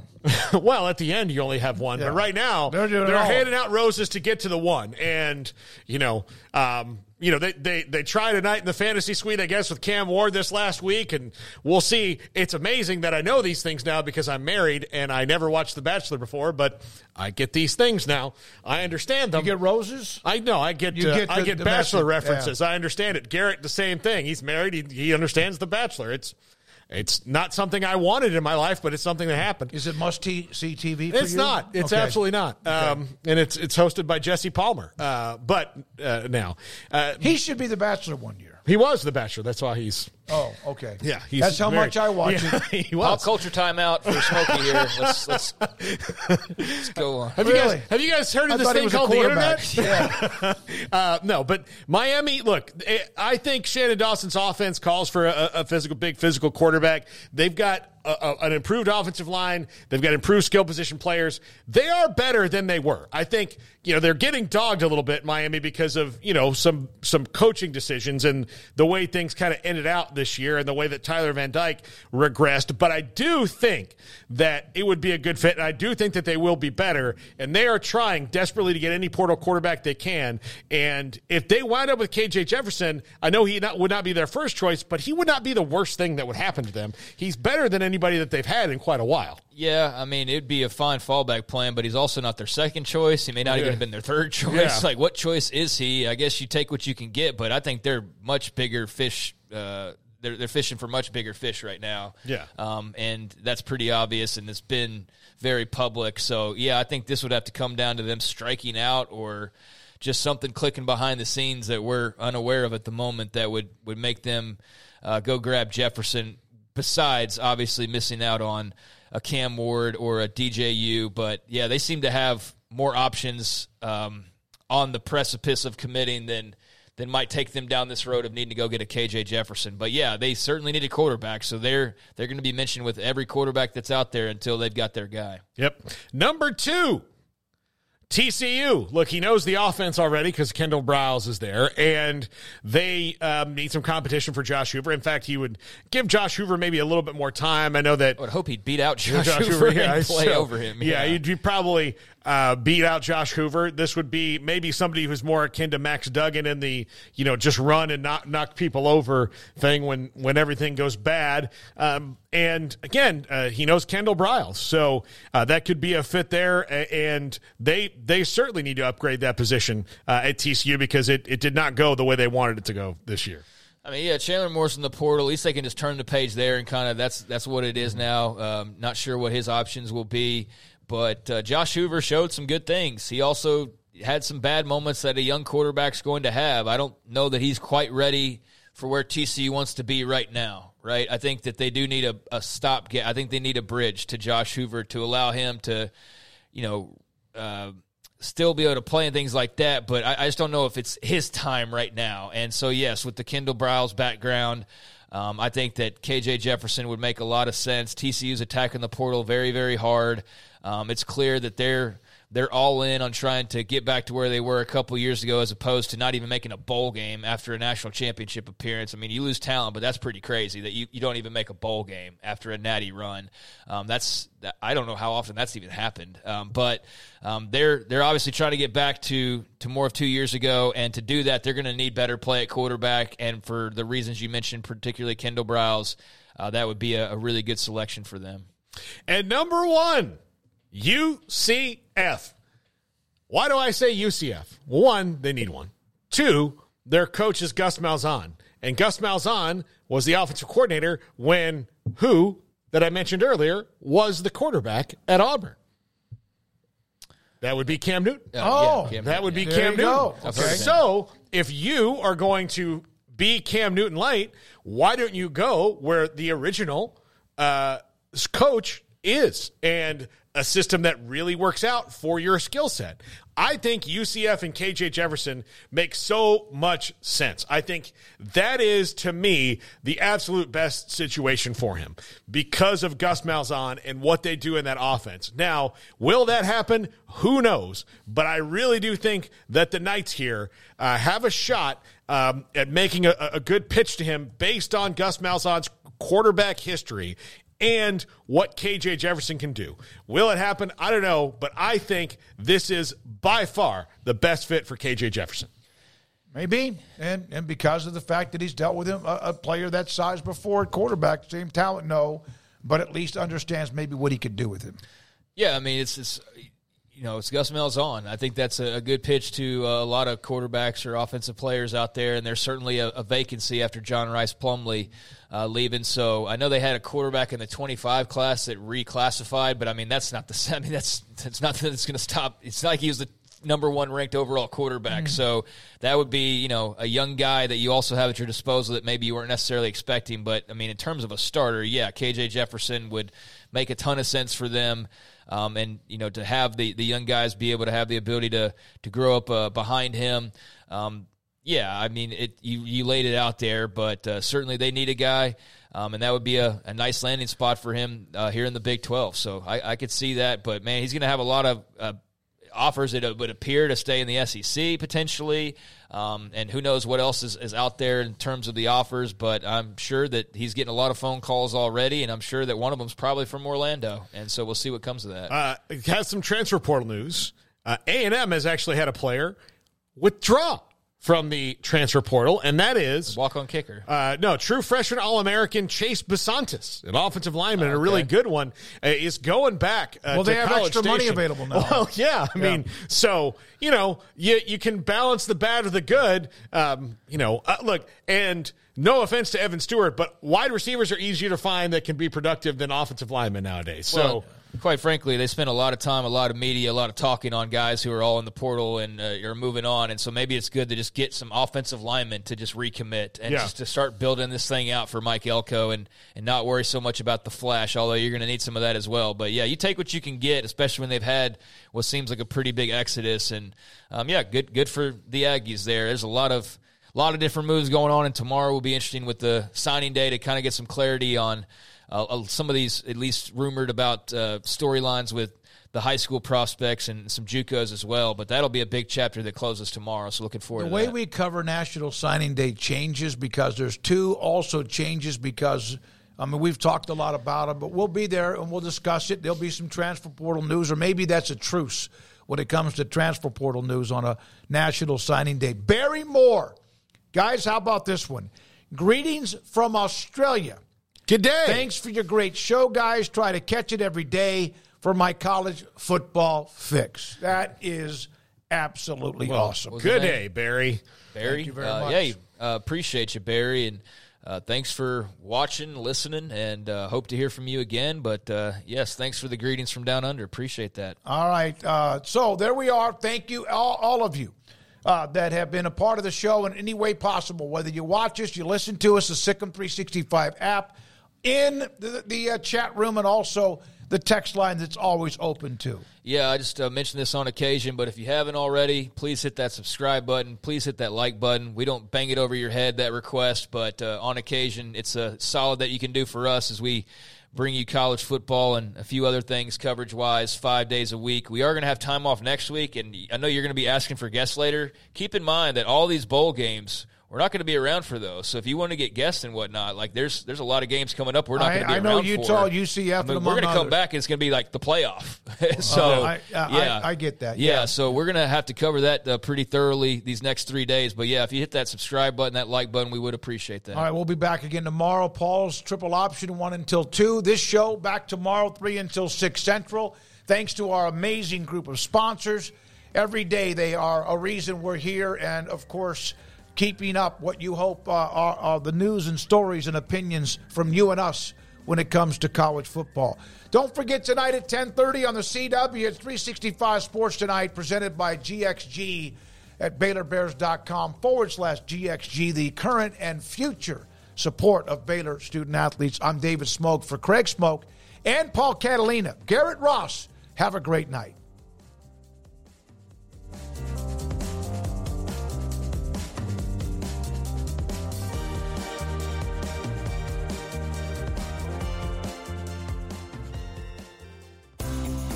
Ideal MRI is a small family business right here in Central Texas. We're open to support you while lowering the cost of healthcare bills. When you need an MRI, ask your doctor for an Ideal MRI. Visit us at idealmri.com.